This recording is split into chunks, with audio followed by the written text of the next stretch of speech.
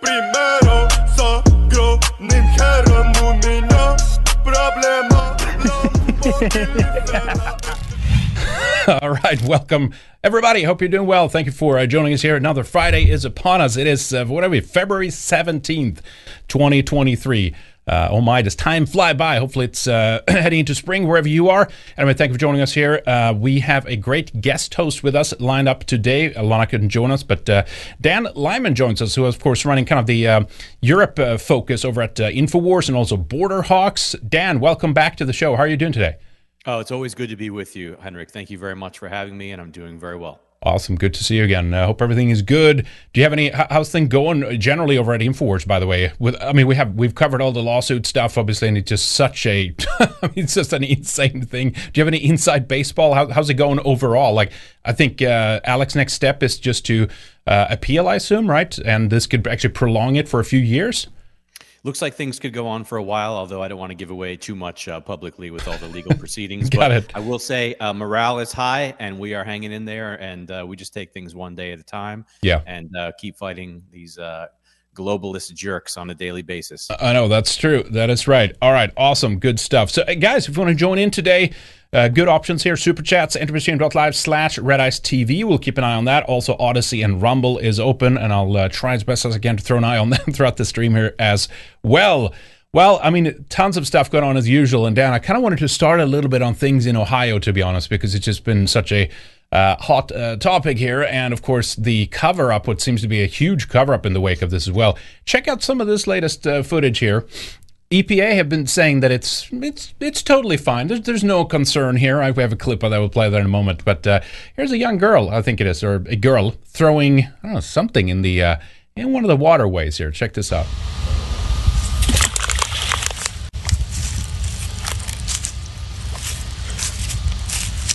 Wow. Look at all that. Look at it. It's all in the bottom of the creek bed.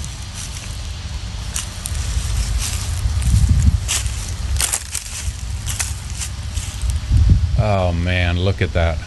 Holy smokes.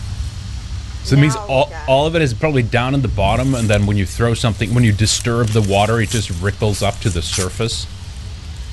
Ah, jeez. Man, it feels like the deep water horizon spill all over again, doesn't it? No, for sure. And it's just this is one of the most tragic and frustrating stories I've seen in some time. Right. Yeah, because they're I mean, we'll get into it here, but like, EPA, they're just saying that everything is fine. You have this might be a blessing in a way, I guess, that FEMA is not. I can't decide, but the point is, like, federal help is not there. And by the way, I think it has a lot to do with, the voter base in this area and some other groups, of course, and we'll talk about that in a moment. But yeah, here's that clip here, local news report regarding EPA. Check this out. There are in the community 20 monitors strategically located throughout the community to continue to monitor outdoor air. I think we have a map somewhere, I hope. There's a map there. This is a map from the U.S. EPA that shows all the places where they've taken outdoor air samples over the past 2 weeks. Again, the experts tell me that these monitors are coming back clean. Clean for contaminants of concern associated with the train derailment. So this monitoring started very early on. This monitoring will continue. We will continue to do this. So we have 20 monitors. These monitors are moved around, and they will continue to be moved around the community. Let me now talk about water, residential well sampling. As we talked about earlier this week, the testing results from East Palestine's municipal water source have come back. And the results are that drinking water, testing those 5 wells that go into the community system, those 5 wells have all come back clean. The water is safe to drink. It's safe to drink. Well, that settles it, Dan, doesn't it? What's ironic is the water probably wasn't safe to drink before all this, and now right, exactly, it's even worse. But I mean, these people are such creeps. I can't stand looking at this guy. my level of contempt for these people, their arrogance, and also their incompetence at the same time has never been higher. Every day it goes higher. And these are the same people that told us the injections were safe and effective. That's and right. make sure that you go out and get a couple of those. So go ahead and go drink that drinking water. They're telling you the same thing. I would say if the EPA assures you it's safe, it's probably not. But the gas, you gas stove though, right? Am I right? No, exactly. You're going to get asthma, man. This has spawned so many boomer memes Yeah. that are just like you kind of wince when you see them because they're so cringe. But at the same time, we really are looking at this really stark example of how horrible and incompetent the government is. And the boomer memes, they kind of hit the nail on the head a lot of the time. Like I think it was Cat Turd posted on Twitter, that the residents of East Palestine are being treated worse than the illegal aliens. And that's it's lame content, but at the same time, so true. Well, it is. I mean, I think for the most part, the boomer memes are like they get outdated very quickly. You know what I mean? And by the time it's like in that circulation of that environment, you're like, okay, good. It caught on to the next thing. You know what I mean? But they're usually not wrong, to be honest. They're actually on point for the most part. But anyways, so someone had this. Someone said your mic was low. So hopefully this is better, guys. I turned you up a little bit there too. But chemical warfare against the Amish from Aeon Animus here said, in this thread, we'll examine why the East Palestine, Ohio chemical accident may have been a coordinated attack from state actors to harm the agricultural community known as the Amish by poisoning the rainwater and arable land in the area. And when I first saw this, Dan, I was like, it just feels, we had all these like 3-4 at the same time, and there's a couple of new notes we'll touch on in a moment in Florida, but it felt like it was the same vein as all these attacks on farm industries, or like a random potato food production plant that just like a small Cessna hit, like the perfectly caught a fire. You know what I mean? It was like one after the other attacks on the poultry industry, on the pork, on farms and stuff like that. And this could actually be an interesting connection that it might actually in one way is an extension to that. What's your hunch when you see something like this? Well, and going back to the boomer memes, this one's kind of borderline. I think iHypocrite posted this today, but it hit right on the head. It was, just some, standard, white family in a photo, and it says, I'm going to go live out in the woods or live on a farm to get away from the madness and survive the Great Reset, basically. And then it cuts to, the mushroom cloud from Palestine and Joe Biden eating an ice cream cone. And he says, yeah, that's what you think, Jack. And you know what? Again, hits it on the head. Like you think you're going to get away from the nonsense by getting away from the cities and going and, trying to have a little farm, have a little garden, something like that. And then all of a sudden, a train derails nearby and they detonate, a massive amount of chemicals and destroy the water and destroy the soil. So it's like, maybe this is a war on people living out there, not necessarily like totally intentional, like they derailed a train to pull this all off. Right. But when things go wrong, they have no problem with that, I think. And we're seeing their indifference, and it kind of signals that maybe they're okay with all this, and why not make it a little worse and blow it up in the process? Never let a good crisis go to waste. That's what it is. You know what I mean? And so, yes, exactly. I agree with you. It doesn't mean necessarily that this was all planned or whatever, but when it does happen, yes, let's ensure that, we have maximum pain in the wake of this. It feels like they will go to any lengths to drive us into the pod, you know what I mean? And whether that's to get you into like a 15-minute city somewhere or literally THX style, like underground, because, the earth is too toxic now, or global warming is going to kill us all, whatever it is. They don't want us to live out on the land, being independent, as you say, being taking care of ourselves and things like that. And I think they'll go to any lengths in their war against us. Yeah. No question. And, just go back to 1990, 91, Agenda 21, when that was signed in Rio, and you look at that biodiversity map and, the mapping for how they would like the United States to be, the settlements and the living zones to be structured, and then all of these rural zones where no one's supposed to live or even be allowed to enter. And so you ask yourself, okay, if that's the plan, how do they plan on flushing everyone out of these rural zones? And you kind of wonder, like, is this a death by 1,000 cut situation where a lot of these people, let's say, right here in Ohio, in this town and the surrounding area, probably a lot of them have been affected by the fentanyl crisis. Oh, yeah. All sorts of things. So death by 1,000 cuts and pushing all these people out of the rural areas into the cities, or just killing them. Yeah, definitely. Yeah, so the thread goes on. It's a great thread. We don't have time to go through all of them, but yeah, Amish community in Lancaster County reaches herd immunity from COVID-19, medical center says, right? Amish put faith in God's will and herd immunity over vaccines. A couple of these, like, if you can't get to them this way, you got to get to them somewhere in some kind of other way, right? Wasn't there something too, by the way, with the Amish that, like, demographically they were doing like tremendously well, and if they keep this up, they'll be like one of the dominant groups essentially in America. I forget what the timeline on this was, but if current trends, as I say, continue and it continues at this trajectory, they'll be very plentiful. Let me put it that way. Yeah, if they can hang in there and keep their policies in place and not be nuked out of their communities by the federal government, then I think probably by 2,500 or so, they might be able to take over the country. But of course, that's gonna hinge on how many illegals come into the country in the meantime. Yeah, exactly. Yeah, you have that weaved into it. All right, let me do a couple of these super chats real quick here. We have Dog Whistler over on Entropy says, missed last week's show live, but enjoyed the replay. Thank you. Glad to support you today. You always love when you have guest hosts. Welcome. Thank you so much, Dog Whistler. A couple more from Dog Whistler too. The governor of Ohio, Mike DeWine, has been a senator, a congressman, attorney general, and a IT general. I'm not sure if that's true, etc. Anyway, I grew up in Ohio as a kid, and he was a politician. He is the textbook definition of a lifelong government politician. He is the deep state.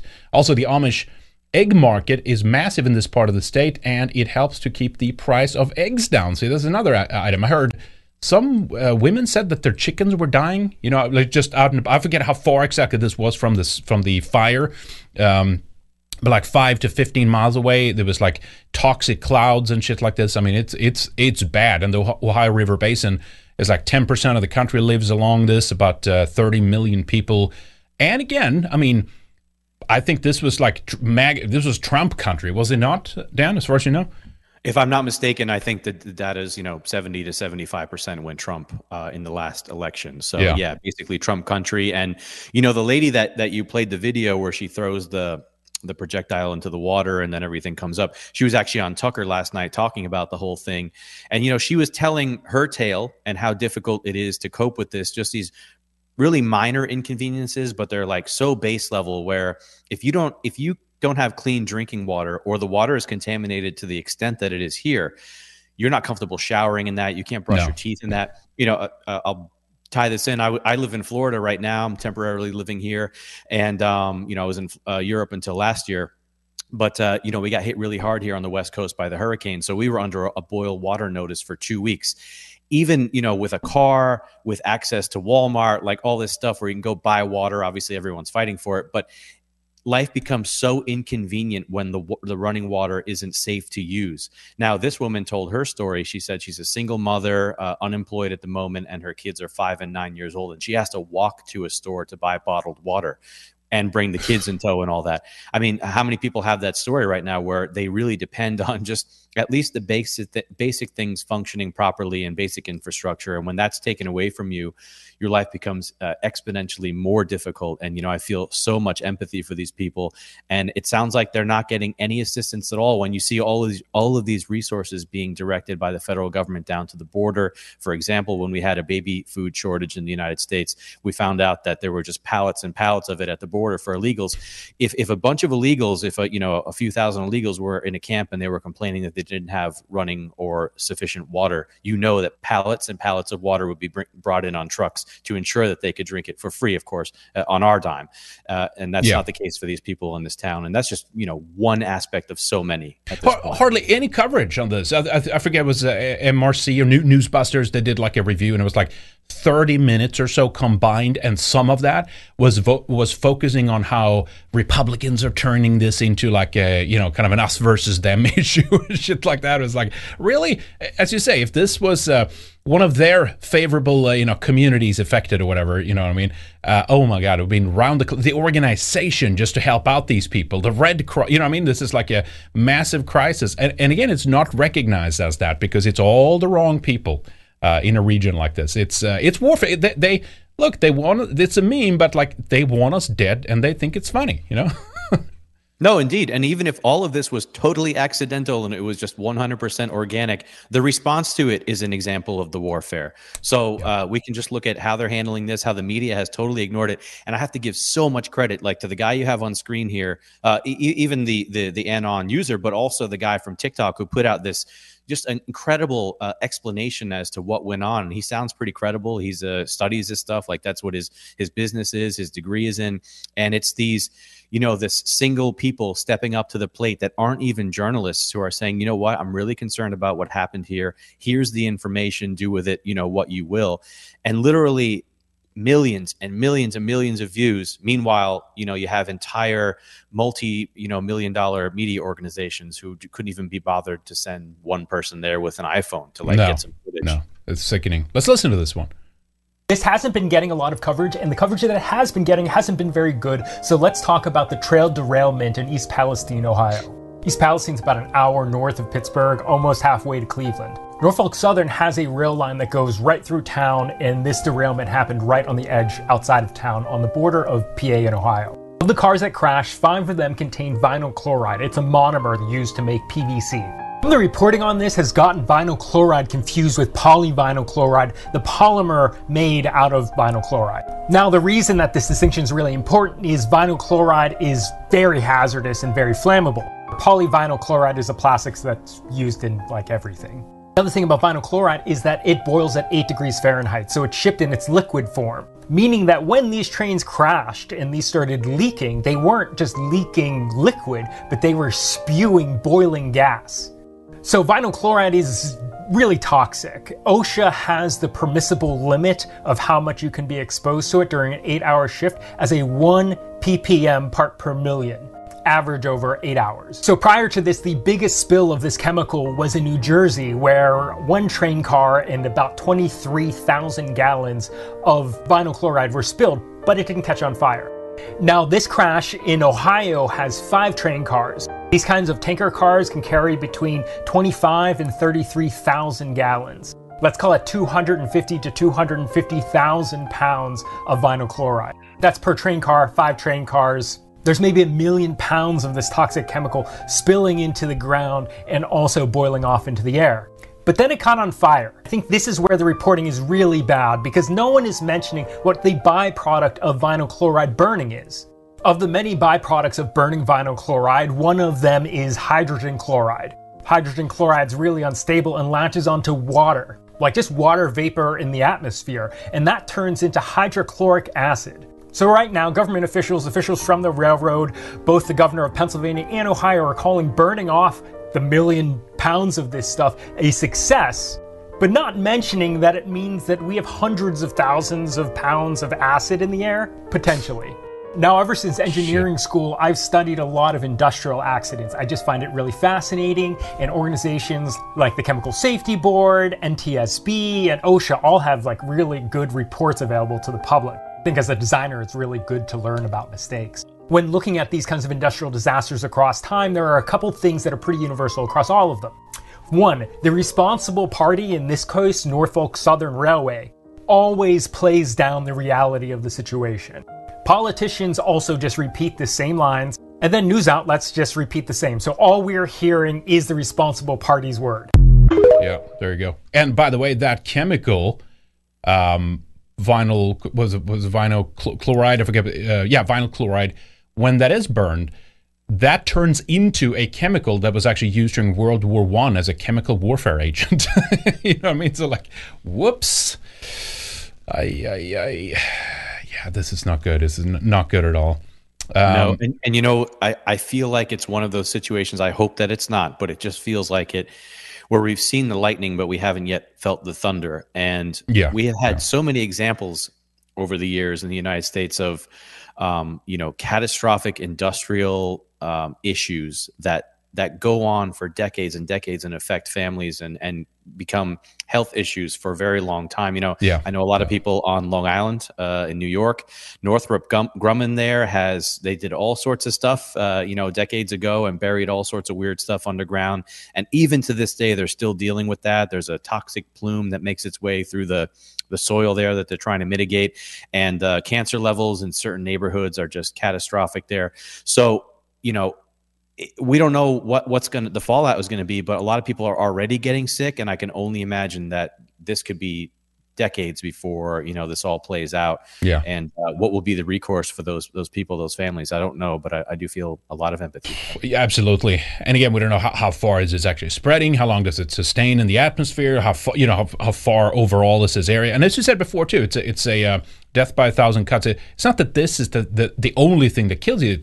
You have Fukushima, then you have this, you have the Deepwater event, Deepwater Horizon thing, but I forget even what that's called now, but remember that the chemical that was like dissolving, basically breaking down the fat particles on the surface, so it looks like it's gone and it's sinking down to the bottom. It's like if they actually had a true concern, which they claim that they do, about the environment and global warming and shit, there is a million things that these people could deal with and should deal with, but instead we get bogus anthropogenic global warming, that it's you and your, the cow farts from your meat eating that is the problem. I mean, it's so sickening, you know what I mean? Right, and why are we still transporting these chemicals by rail? Exactly, yes. And if they are going to go by rail, then they better go on awesome, very well maintained rail lines that look more like Japan or even China at this point, or Switzerland, not to the condition that they're in now. So we have to choose one or the other. And of course, nobody is choosing anything beyond just the status quo. Keep doing it this way, and nobody needs to really maintain anything. And of course, now we're seeing like this explosion of train derailments just in the last week alone. 1,000 train derailments each year, and I'm thinking about this and just like, what's the cost of this? Is this is this even? I mean, it is expensive. I forget what it was. It was some. I was looking into something regarding shipping something, and it was like the prospect of having it through train was very expensive, and maybe this is part of it. Like it's part of the cost, summary, the assessment of the overall price of things, because it happens. I think what was it? Something I heard. They don't even have brakes on individual cars that transport like oil and these other chemicals, which of course they should have. So if something happens, they all break. Now they're just piling up on each other and causing this. It's so, again, so aggravating, right? We have trillions and trillions being printed out of thin air, and the most fundamental, basic things you think that like our society exists for, like ensuring that we can continue to live our lives without being poisoned, those would be kind of like the priority here. But no, instead it's like open the borders, bring in the refugees, make sure that the gender reassignment surgery is for free when you join the military over whatever the hell it is. Like it's our priorities are fucked up, as they say. So for the bad language, but that's just what it is, right? Well, I mean, I just saw literally before we went live a report that the Pentagon or DOD is saying that they're going to pay for military service members, service women, of course, to travel to states to get abortions. That's right. Give them paid time leave. So it's like, the priorities of the globalist American empire are so out of whack. But of course, it's all intentional. It's not to think that it's because of incompetence. That's a boomer meme. Of course, these are all intentional policies meant to demoralize, destroy the nation, and continue to degrade. But it's funny with the 1,000 train derailments. I think the number comes out to like 1,700 based on reported derailments. 1,700 per year, supposedly. I don't really know what that means. That could mean like a wheel goes askew while it's in the station. Who knows? Yeah. But I do know that that's not acceptable in a first world country. And that doesn't happen necessarily in other countries where they actually pride themselves on taking care of at least the rail lines, the infrastructure. I lived in Switzerland for the last 5 years, and there's an occasional, maybe a train issue, but everybody rides trains there. They're totally safe and they're very well maintained. But, what I was thinking was, I put out a couple of semi-viral tweets about this issue, and the NPCs, of course, swarming the replies. 1,700 per year. This is nothing to worry about. And I was like, oh, this is the next NPC talking point. They've all had their upload. 1,700 per year. Nothing to worry about. And sure enough, I hear Pete Buttigieg, yesterday or today saying it's not really that big of a deal. We have over 1,000 per year. This is just another one. That's fascinating. That means that the more there are of something, the more like normalized that could be. That's fascinating. I'll remember that take actually. Exactly. It's just another drop in the bucket. 1,700 trailer derailments a year. No big deal. Biden admin turns down Ohio's request for disaster assistance after toxic derailment. FEMA continues to tell Governor DeWine that Ohio is not eligible for assistance, governor's office says. And then I'm not sure if this is part of the comment, but now White House explains why it turned down disaster relief for Ohio. Let's listen a little bit to this. I know that Pete Buttplug talks in this clip here. News. President Biden's EPA administrator finally has visited East Palestine 2 weeks after the toxic train derailment that sent that black stuff flying. But Transportation Secretary Pete Buttigieg is not going and said this. Horrible situation has gotten a particularly high amount of attention. There are roughly 1,000 cases a year of a train derailment. There it is. Now I feel better. Well, I can't drink my water or take a shower. Shit. Okay, there you go. And then, by the way, what was it the day before? I played it last Wednesday, the Wednesday show, but like he went on to berate that there's too many white working men in certain construction industries while not even addressing this issue. Again, they hate us, Dan. Yes, he said there are too many construction workers that don't reflect the neighborhoods they work in. You know what's funny about that? I think a lot of construction workers these days are Latinos. So, I mean, I don't know, is he making a dig at Latinos maybe? That sounded kind of racist to me. But again, well, if you have then a board of a company that's majority white, let's assume the company is based in a white area. That's still a problem, isn't it? As soon as there's too many white people, then we cannot have accurate representation, right? Never. In fact, we even hear that going back decades, it was horribly white, everything. And that was almost a crime in and of itself. It's fascinating how that the tables turn, right? Yeah, and that doesn't apply to the countries that some of these people come from. They're not horribly overrepresented Hispanics or something like that. But, you know, these are just the tired, this whipping post that we're just getting so tired of this issue. But, of course, you know, the chickens are coming home to roost, and I'm sure we'll see some of that footage later on of how much the anti-white hatred in this country that is coming from the top down is really affecting people at the ground level and children at this point. It's horrible. A couple of super chats over on Odyssey. Trucker Chris says AJ needs to name them. Thank you, Trucker. Chalky Milk, hey Henrik, executive producer. TM swinging by to executively produce. TM, thank you, man. I appreciate that. Always good to see you, Chalky. Thank you. Restitutor Orbis says hashtag that Red Eyes for Life. Thank you, man. I appreciate that. Second Wanderer over on Enterprise says, "Hail the Pogmans. Do you think that the fact that this train derailed in a predominantly white area was a coincidence?" Yeah, again, I'm not sure I don't think the derailment is you never know. Look, you can never say never about these kinds of things. Sabotage is certainly possible, but I think it's more likely that they're basically just using this. But yes, the reason why, as we showed in the Fox News headline there, that help is not coming to these people. And again, maybe I don't know. What do you think, Dan? I mean, FEMA has kind of been notorious for like doing a bunch of other shady shit when they show up at these kinds of locations. So maybe this is a blessing in disguise. But you know what I mean? It's about the point. It's the same thing with the monoclonal antibodies for COVID, for example. That might not be your ideal choice of medication to go to. However, if it's denied based on race, it sets that precedent of saying, well, now we can just deny you even if you've broken your leg. If you come into a hospital and you're white, well, sorry, back of the line for you. And it's kind of the same thing here, that depending on who it happens to, not what it is, but we will review who this happened to, and then we decide whether you get help or not. No, absolutely. And that's the complicated, very complicated, the nuances of the issue. You know, there's so many levels of the onion to peel back where we see, okay, the EPA is denying assistance to them. Why is that? When the EPA, you know, of course, would rush it to somewhere else. But then, of course, do you really want the EPA on the ground? So you have these really tricky aspects of the thing to navigate. But what we don't have to wonder about is whether or not there was a movie made last year about a train derailment and a subsequent chemical explosion and an evacuation of a town in Ohio, where apparently residents of East Palestine were actually extras in this movie. So we don't have to worry about that. Is that a coincidence? We don't have to wonder about that, you know, actually being something that happens, you know, right in the same region. We can ask about that. That's a really weird one that I find interesting. You know, regarding the location of the crash, of course, there's no way to know that, but I'm sure people will keep digging and trying to find out. But here's the trailer. Thing is weird. Let me play it. Then. Here's the trailer for that. Yeah.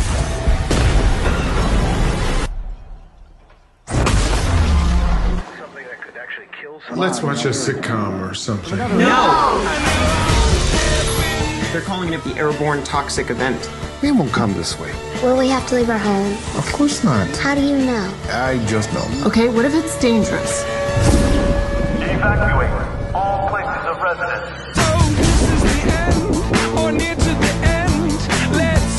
We have a situation.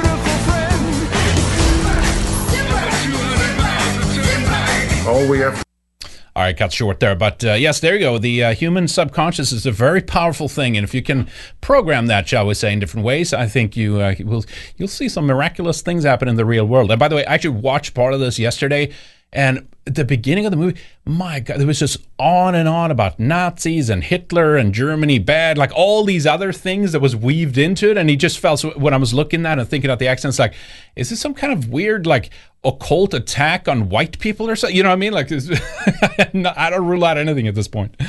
I don't rule out anything either. When you know about Event 201 happening just a few months before the COVID situation, then all you have to see is that and say, you know what? Anything is possible. These people are capable of anything. Yeah, that's right. Dog Whistler says, does Black Rock pan the railroad? Yeah, maybe they do. Check out this one here. Because a couple of more, right? We had another derailment in Michigan, Van Buren. Again, yes, there's a lot of these. But as you said, is it these catastrophic, like multiple cars turning over, things, setting on fire type thing? I'm not sure about that. Let's look at a little bit of this footage here from Michigan.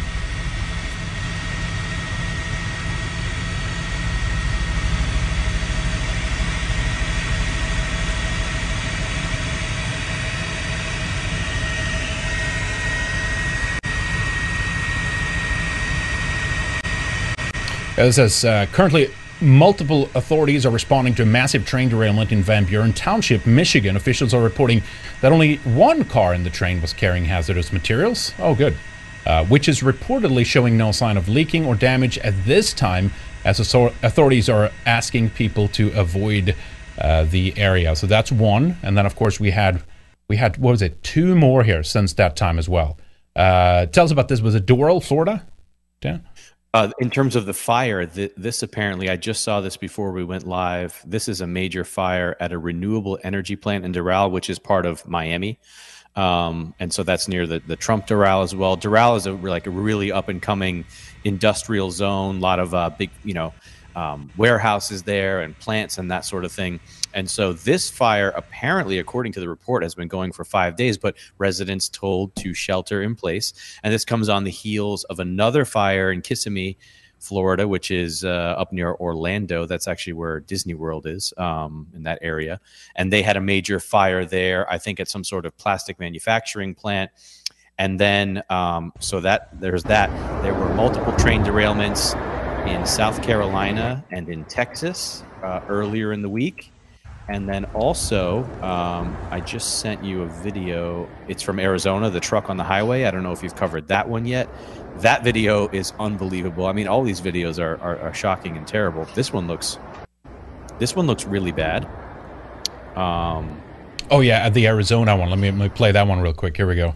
Yes, 2,000 pounds of nitric acid, I think it was. And apparently, if you come in contact with this, like breathing it in, it's really bad. And as you see, a lot of people are just driving right through it. Of course, They don't know or understand what's going on. So people within a half mile to a mile radius of this were told to shelter in place. There's another aspect to this that shouldn't be overlooked, is that every time something like this happens, people are told to shelter in place. And what have we been ordered to do for the last couple of years is lockdowns. Essentially shelter in place. So it's just stuff to keep on the mind. Doesn't necessarily mean anything really, but keep these things in mind when the government comes in and says shelter in place. All of a sudden you find yourself not allowed to leave your house for a month or something because of some mystery disease going around. Well, it's true, and it kind of, again, I'm not saying all of these are planned, but I'm saying if this is what just happens to happen, if that's the right word, but because again, I mean, think about it. People are getting more lazy. They're not paying attention. People are all spurgy. And, there's so many reasons for why, we have more ineptitude, incompetence. There's so many things along the way that could be a reason for why this happens. but just a little slight nuanced aspect of let's use this to normalize the idea that we can just tell you to stay inside or you're not allowed to do anything because, and in this case, I don't think that this is fake, obviously. I think this is real stuff in the air, but I'm saying it could very well be, it was an accident at a plant. It's a tasteless, odorless, whatever chemical in the air, and everyone within, 20 miles have to stay inside or something. It's just about normalizing that, which is kind of interesting when you think about it. No, absolutely. And they're priming the pump. We saw them actually execute quite a complex and tyrannical plan globally. They basically told the entire globe to stay in their homes. But, just taking this locally into the United States, I mean, what happens if there is a nuke that goes off somewhere in the United States? The groundwork is being laid for a nuke attack for sure with the whole situation in Russia and Ukraine. So that wouldn't be out of the cards for a nuke to go off. You have these strange balloons going over. Why couldn't one of them drop a nuke? So imagine how long you could get millions and millions of people to stay inside. And of course, we saw New York City a couple months ago. They were rolling out, preparedness for a nuke explosion propaganda. I remember that. Take shelter, stay inside, that sort of thing. So you have that. What if there's a massive cyber attack? We've probably you have probably covered cyber Polygon. Yep. So they say, it's not safe to be out because nothing's working, lights are out, and street lights are out, and public transit's down. So stay home so you don't crowd up the roads while we get things sorted out for the next month. Like there's just so many different ways that they could roll out the next lockdown. And getting people accustomed to the idea that stay home for your safety. We're getting things sorted out. Yeah. I think we're seeing that people are being groomed by these groomers. That's right. Yeah. And again, I think we're ultimately being prepped for climate lockdowns.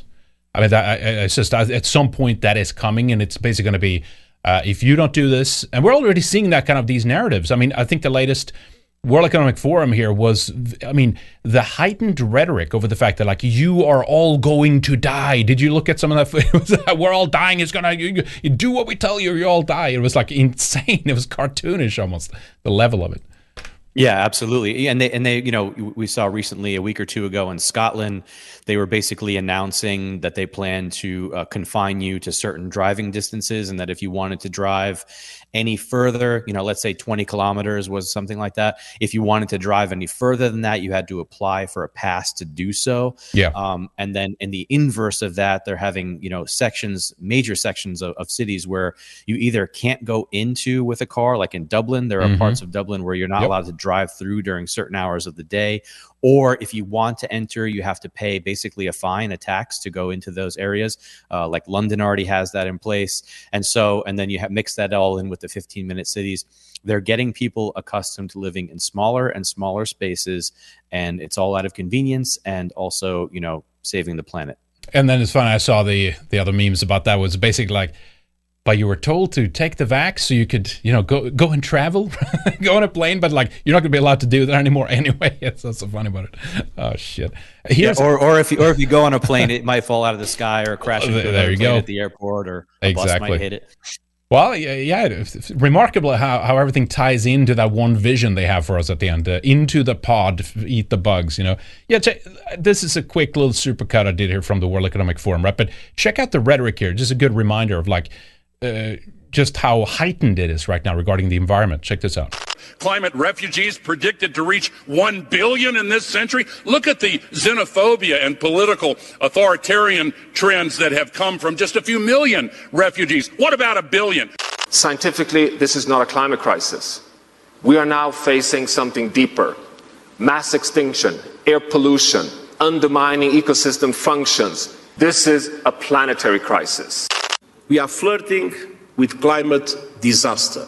Every week brings a new climate horror story. Greenhouse gas emissions are at record levels and growing. We have to act. If we continue with our greenhouse gas emissions, then by 2070, as many as 3 billion people will live in uninhabitable zones. Without further action, we are headed to a 2.8 degree increase. Several parts of our planet would be uninhabitable, and for many, it will mean a death sentence. All right, and then we have this. This was a wonderful little the singing tune. It was great, by the way. But anyway, you get the point, right? That sounds like a threat to me. And certainly, if this keeps up, they'll make it inhabitable by all the dumb shit that they've what PVC, was that what he said? The guy in the clip there. Is it, again, you think about all these products that they're releasing endocrine disruptors and estrogen mimickers into the atmosphere or into our environments anyway. It's like, is it really worth this? You know what I mean? Maybe we need to rethink some stuff here. What do you think, Dan? No, absolutely. I mean, your fellow countrywoman at this point, Greta Thunberg, or however you say it, right? Yep. Thunberg is funnier because it's a Thunderberg. But I mean, she really has been an effective disciple of this whole thing, because you see what the young people, how they respond to this propaganda, and it's hip and it's cool. And, I mean, I've seen so many of these insane marches in Europe where, it's a bunch of mini or older Gretas running around cities demanding, of course, that everybody stop driving and stop eating meat and, doing everything that our ancestors sweat and bled and died to provide for us, worked so hard to give us this civilization. That's right. And little freakazoids like this want to just take it all away and go back to living in mud huts, essentially. They want us to all live like we're in Africa at this point. Right, exactly. Yeah, the only tech that have is to keep, monitor our brainwaves or something so that we don't get out of hand. Like super high tech on the very top, but yeah, we'll run around with loincloths in mud huts, essentially. Oh, man. What a time to be alive, I'll tell you that much. All right, so I guess we're on the World Economic Forum. Let's play this clip. I didn't show this yet. Here's Klaby Schwab, one of the clown, the usual suspects, if you will, the clown villain, talking about tech here. Check this out. We are just now where we move into the exponential phase. And I agree. Artificial intelligence, but not only artificial intelligence, but also the metaverse, new space technologies, and I could go on and on. Synthetic biology. Our life in 10 years from now will be completely different, very much affected, and who masters those technologies in some way will be the master of the world. And we are just now.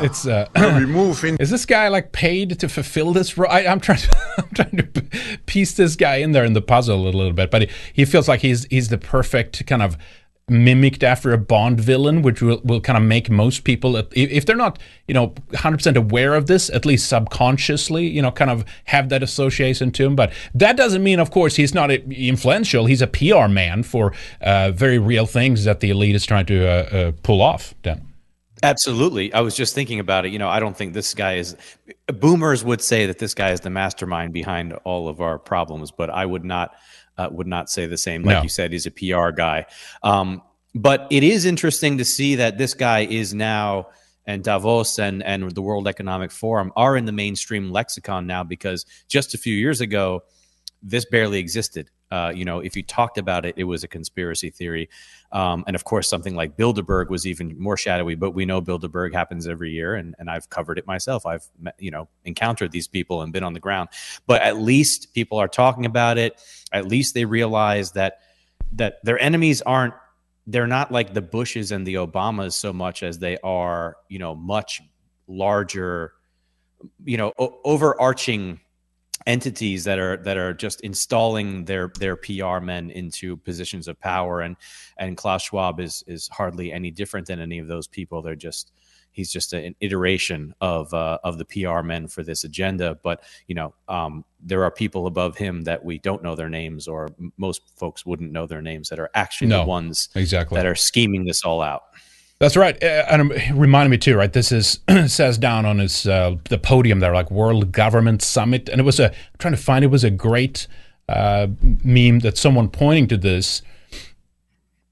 as it was on YouTube, and they had the little warning panel underneath of there's no world government and stuff. So while they're actually at the World Government Summit talking about this, it's kind of funny actually.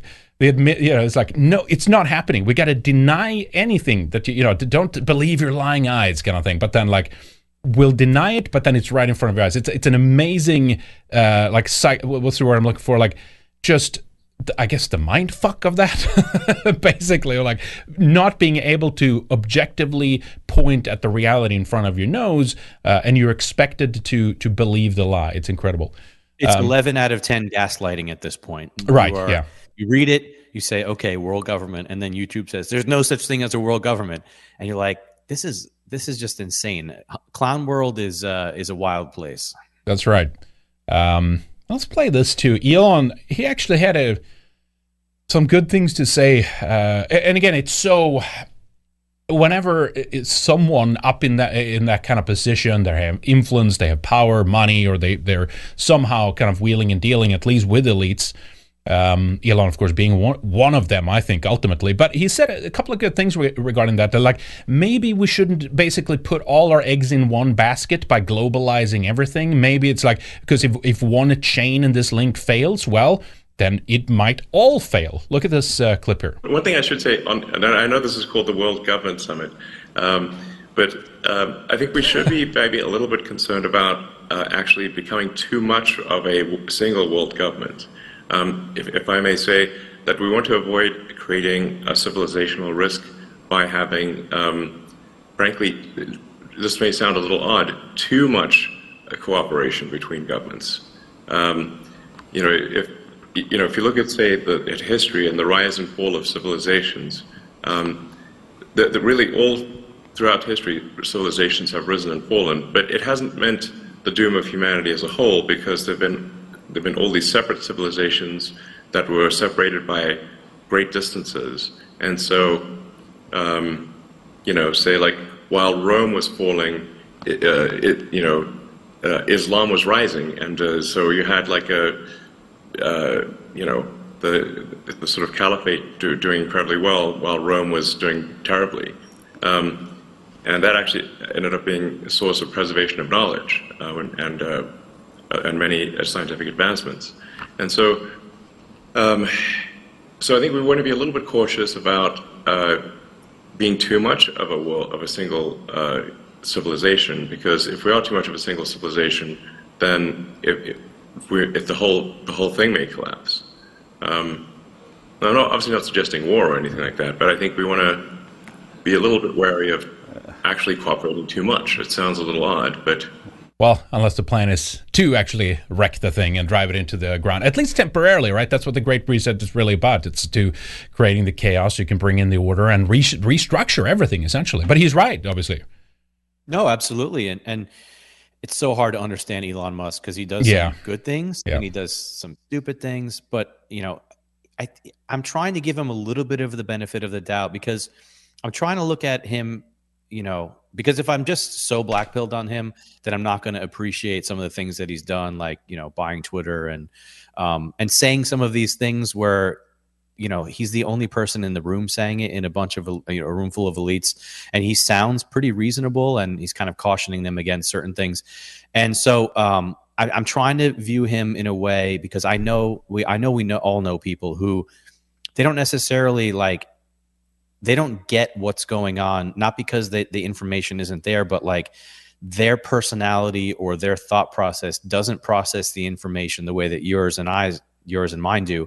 So he's well-intentioned, maybe, and he's kind of perturbed by some of the stuff he sees, but he tries to give some of the benefit of the doubt. He openly admits that he voted for Biden and regrets it. Of course, you say, what an idiot. How did you fall for the Biden thing? But who of these elites says, I voted for Biden and I'm not really excited about that? No, they're not saying that. So in a way, Elon shows, at least he shows a little bit more humanity than some of these other globalists. And so I don't hate him. I'm kind of indifferent on him, kind of center of the road. And I appreciate some of the things that he's doing, and other things I just go, what are you doing, dude?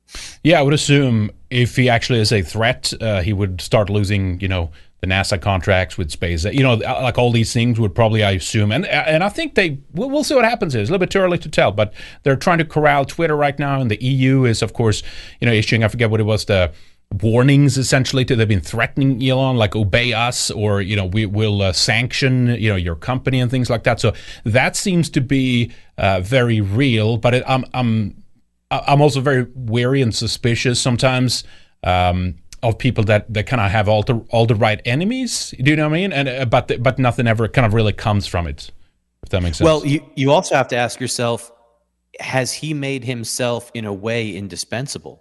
Because certain people, if they're doing enough, like running the space program essentially for the United States, and producing electric cars, which really works for their agenda, if he's doing enough that benefits them, do they say to themselves, maybe getting rid of this guy completely would hurt us more than if we just try to keep him in check a little bit, threaten him here and there, let him have a few wins here, because everybody's playing chess.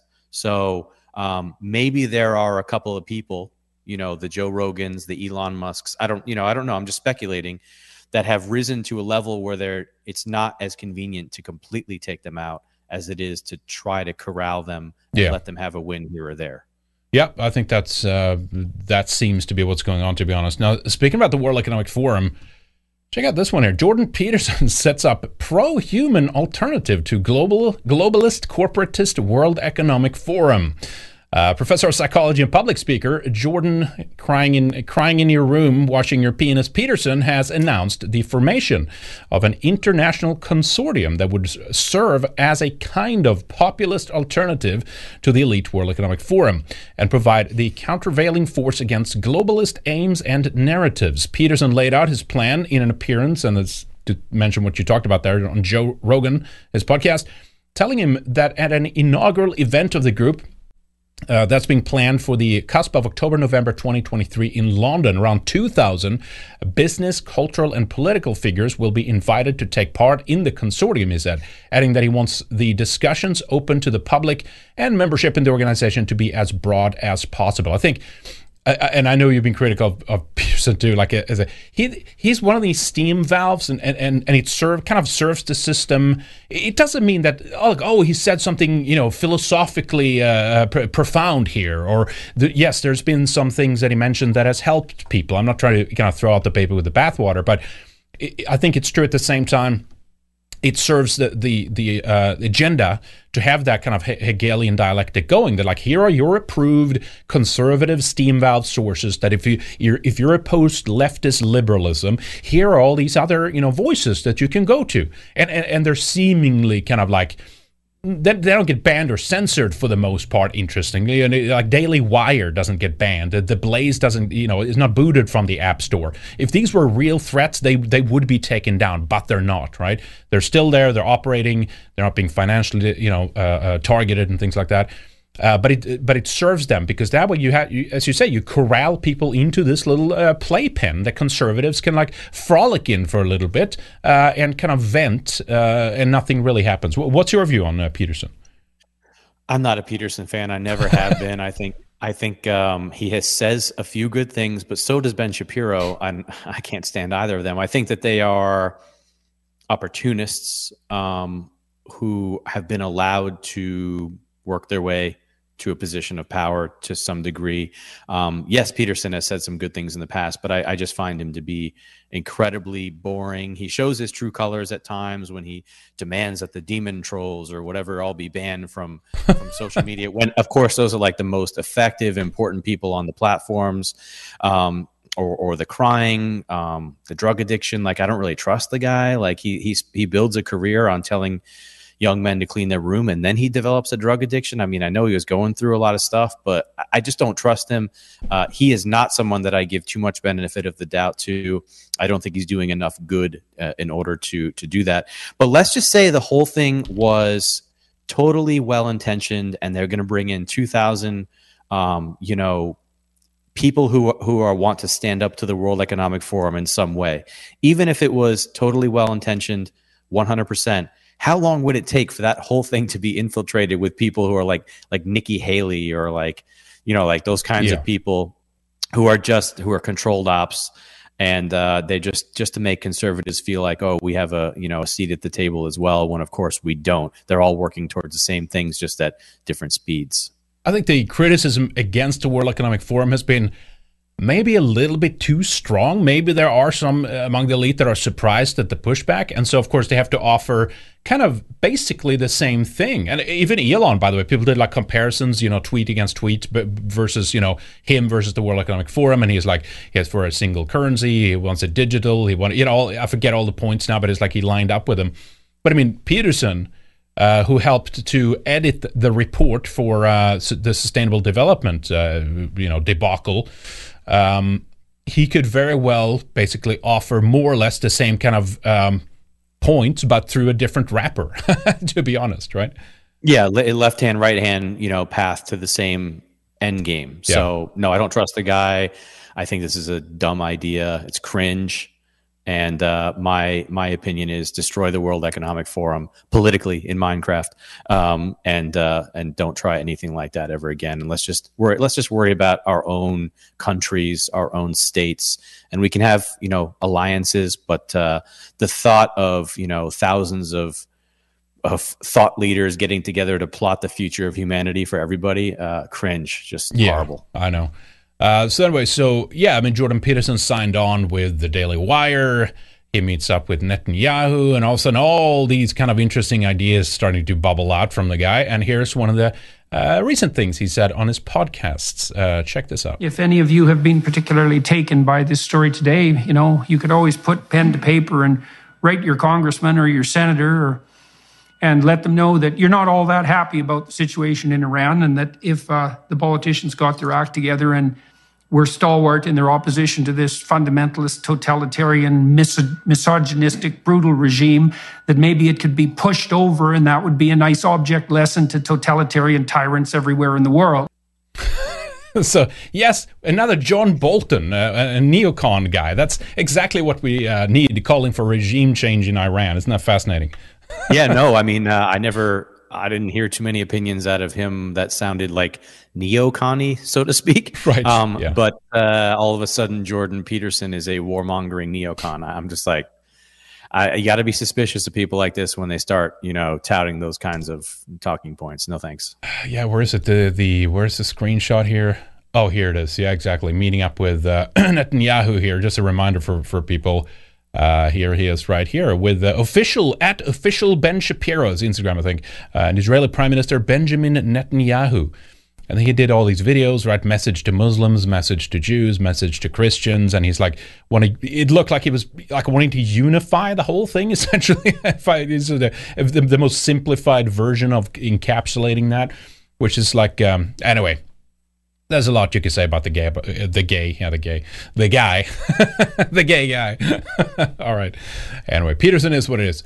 Let me see here. We got Lycan Warrior over on Entropy says, let me see here. Black students forcing white students in elementary school to say Black Lives Matter. Wow. Imagine my shock. Springfield police are investigating a report from Kenwood Elementary School that allegedly involved several students and a racial incident. Officers were called to the school around 10 a.m. Monday about an incident that happened Friday during recess on the playground, according to the police, police report, which states assault and menacing as the potential offenses. The school principal told officers that a group of black students gathered several white students on the spot of the playground and, quote, forced them to state Black Lives Matter against their will. Holy shit. The principal said a few of the students who tried to avoid the situation were, quote, chased down and escorted, dragged, or carried back to the spot on the playground, and one student was punched in the head by one of the suspects, according to the report. The group of students also reportedly recorded the students who were forced to make the statement. Can you imagine in this era that all of a sudden there's a kind of a pervasive anti-white sentiment spreading among non-white populations? Amazing, isn't it, Dan? I couldn't imagine where it came from. You know what's amazing? This story I saw, somebody sent it to me last night, and then today Libs of TikTok put out one of these videos. She pulled off whatever, and it was almost like the same thing, except the teacher in this classroom had basically organized, the kids looked like maybe 10 years old, and he basically staged a play or something like that in the classroom where all of the black students sat down in chairs and they were waited on hand and foot by the white students. And that's on the libs of TikTok, Twitter, if anyone wants to find that. Yeah. And it was like right after seeing this story where it's like, it's the same thing, so you can imagine those kids, going out on the playground and continuing the attack on white kids, anti-white behavior, and so you wonder, it's all starting in the classrooms, it's starting in the mainstream media, the propaganda is thick and heavy, and now we're seeing what's happening on all these horrible videos that have been coming out as of late, especially white girls are being attacked right now. Yeah, it's unbelievable. You saw, obviously, Adriana Kush, right, being picked on. To me, looking at the video, there was maybe not all non-white people attacking her, but that was the primary aggressor as far as I saw it. And again, school not doing anything. And you could see how quickly this would change, right? And it's like, our enemies, they make the comparison. It was like, oh, well, that's how it was like for minorities when they lived in white society. And my argument is, no. Look, maybe things happen occasionally and stuff like that. But it wasn't an instant, and they say, absolutely not to this, but now it's this institutional, as you say, it's academia, culture, even from religion in some cases, like this vehement anti-whiteness. They're talking about how white people is the reason for, again, like the climate crisis. Like all these things are being weaved together, creating this monstrous straw man image, but it makes sense, unfortunately, that young non-white kids, they grow up and they basically, it's white people's fault. You know what I mean? And that those thoughts turns to words, and those words, as the leftists say, does turn to violence eventually. And that's what we're seeing. And that has to be pushed back. And I mean, at this point, I'm like, we just have to have our own spaces, our own institutions. We have to create something parallel. I'm not sure we can turn this around, but the point is, we can't live like this, as people say. We don't have to live like this, Dan. No, we don't have to live like this. We should not live like this. Unfortunately, too many cowardly people that came before us allowed us to be pushed into this corner at this point. And, if you want an idea of what it can look like in the not too distant future, just look at what's going on in South Africa. And I know that the ratios are different, but, there is serious issues, and they need to be talked about in this country because a lot of people are getting hurt and killed. And, we're talking about the schools right now, but out in the real world, out on the streets of the cities, it's getting bad. It's getting really, really bad. I cover a lot of crime in the cities for InfoWars, and I have to pick through the timelines of police departments. And it's just crime after crime after crime. Certain groups of people seem to be committing a vast majority of the crime. And a lot of times, the victims are, maybe from outside of their group, and so it's getting worse and worse, and it's really disturbing. But it is the hardest for me to swallow when it's the children who are suffering, and basically it's sanctioned by the people who are in charge of taking care of them. And I say to people, plan accordingly. And for everyone, that means something different. But for parents, it should mean getting your children out of those situations and getting them under your wing so that you can take care of them, and you go from there. Yep. I had a clip, and it was not subtitles. It was kind of hard to, sometimes translate on the spot, but it was just a short compilation of all these migrants attacking young Swedish kids, and it's gut-wrenching watching this, and it's just like, and this is humiliation crimes, and they think it's funny. They film this, and they like to urinate on kids. They want to kiss my feet, kiss my hand, haha, all this kind of stuff. And it's just the resentment and the hatred of these people that we've ultimately let into our countries, like our generosity of letting these people come to our countries, and this is how we're being, how our children are being repaid essentially from this. It's just, look, it's a time period right now of a lot of pain, but obviously this can't stand, and it will not go on forever. Something has to give, and it could fall disfavorably for us, but I think the longer this goes on, Dan, I think the more people are going to wake up, the more organization you're going to see to start changing this, whatever that means at the end of the day. But the point is, I don't think it will continue like this, indefinitely. Something is going to change. What do you think? I do hope so. I think that more people that wouldn't normally have talked about these issues are starting to talk about them, thankfully. I saw an interesting tweet from Mike Cernovich recently. He doesn't really wade into this realm too much, but there was this horrible video from Philadelphia, and it was, I believe, a single white female walking down a street in Philadelphia, and 4 black males ran up behind her, smashed her over the back of the head, and brutally beat her in the street, and who knows what else. And Cernovich said, the one thing that's preventing this country from turning into Rwanda, in his opinion, is the fact that enough people are still armed. And what happens when those people aren't armed, or if there's an effort to disarm them? What will the attacks look like if there's no threat that maybe someone might retaliate against an attacker and take their life or injure them? And so people are starting to talk. They're starting to say, you know what, we have a problem here. We need to address it. And that's what nobody should fear talking about this stuff. Don't let the mainstream media and your liberal relatives and the trolls online call you whatever they want. This is a matter of survival, and it's a matter of protecting children and future generations. So people need to use their voice, use your First Amendment. You live in this country. You're like the only country with a First Amendment, even if it seems like that's decaying. Use it for sure. Yeah, 100%. All right, let me take a couple of these here on Odyssey. Hexagod Podcast says $5 for a fellow Swede. Well, thank you, sir. Appreciate that. Night National Review says Odyssey's membership program needs some work. It has some kind of bug that has locked me out. Oh, shit. And won't let me sign back up. Another user told me they had a problem like this with my own, too. Yeah, I have to write to them and see what that is. I heard from a couple. That definitely sucks. I've enjoyed what Odyssey is doing on that front. So hopefully there's no, that's bugs that they can churn out. But thank you for letting me know about that. And I can actually write to them and see if they can address the issue. Thank you, man. Good to see you.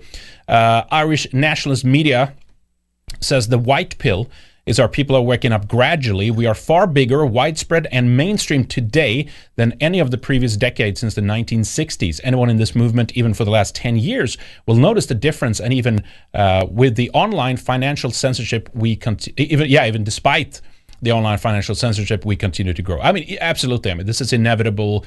White identity is inevitable in the wake of this. They can't just attack us and demonize us without us just... I refuse to think that we as European would just sit down and take this shit indefinitely and just walk off the stage of history and like, well, we had a good run, bye. I refuse to see that. So my point has always been too, and it's not a cope, but it's like, hang in there. I mean, if some of this stuff is so hard for you that it starts just turning negatively, you have to turn away from that. Do things that makes you inspired. Do positive things. There's other things you can help to build instead. Do cultural things that's still beneficial to the overall, kind of direction of what we're trying to do here or achieve. There are many other things. Don't let it, kind of bear you, but hang in there, because you're going to see tremendous things, I think, happen along the way here. And I think you're also going to see more people with more means and resources kind of waking up to these things and hopefully starting to pull in those resources to helping out and achieving things. So anyway, that's that. Not that we need that. We don't need to. I'm not saying sit around and wait for that, but I'm just saying there's so many variables of so many things that could happen along the way that we can't even conceptualize those right now, and so we shouldn't be bogged down thinking that oh shit, this is what it's going to be forever now. That's it, kind of thing. Gotta get another puff piece here. He keeps hitting that. All right, Chalky Milk here says I never liked, and this actually speaks to that point. I've never liked the concept of the parallel economy. It implies that we are purposely headed in the same direction as the current system. I feel like a perpendicular economy is more of the right in the right spirit. I agree, absolutely. I think it's just more making a point. Words are important, so yes, I agree. Terms should be applied in the right way. But yes, basically, running in, as you said, perpendicular to something else. But certainly, many of the issues that we face now is because of these systems that were kind of constructed for us, that we kind of basically grew up in, for sure. Thank you, Chalky Milk. Der Cherusker says, keep on fighting. Will do. Thank you. Appreciate that.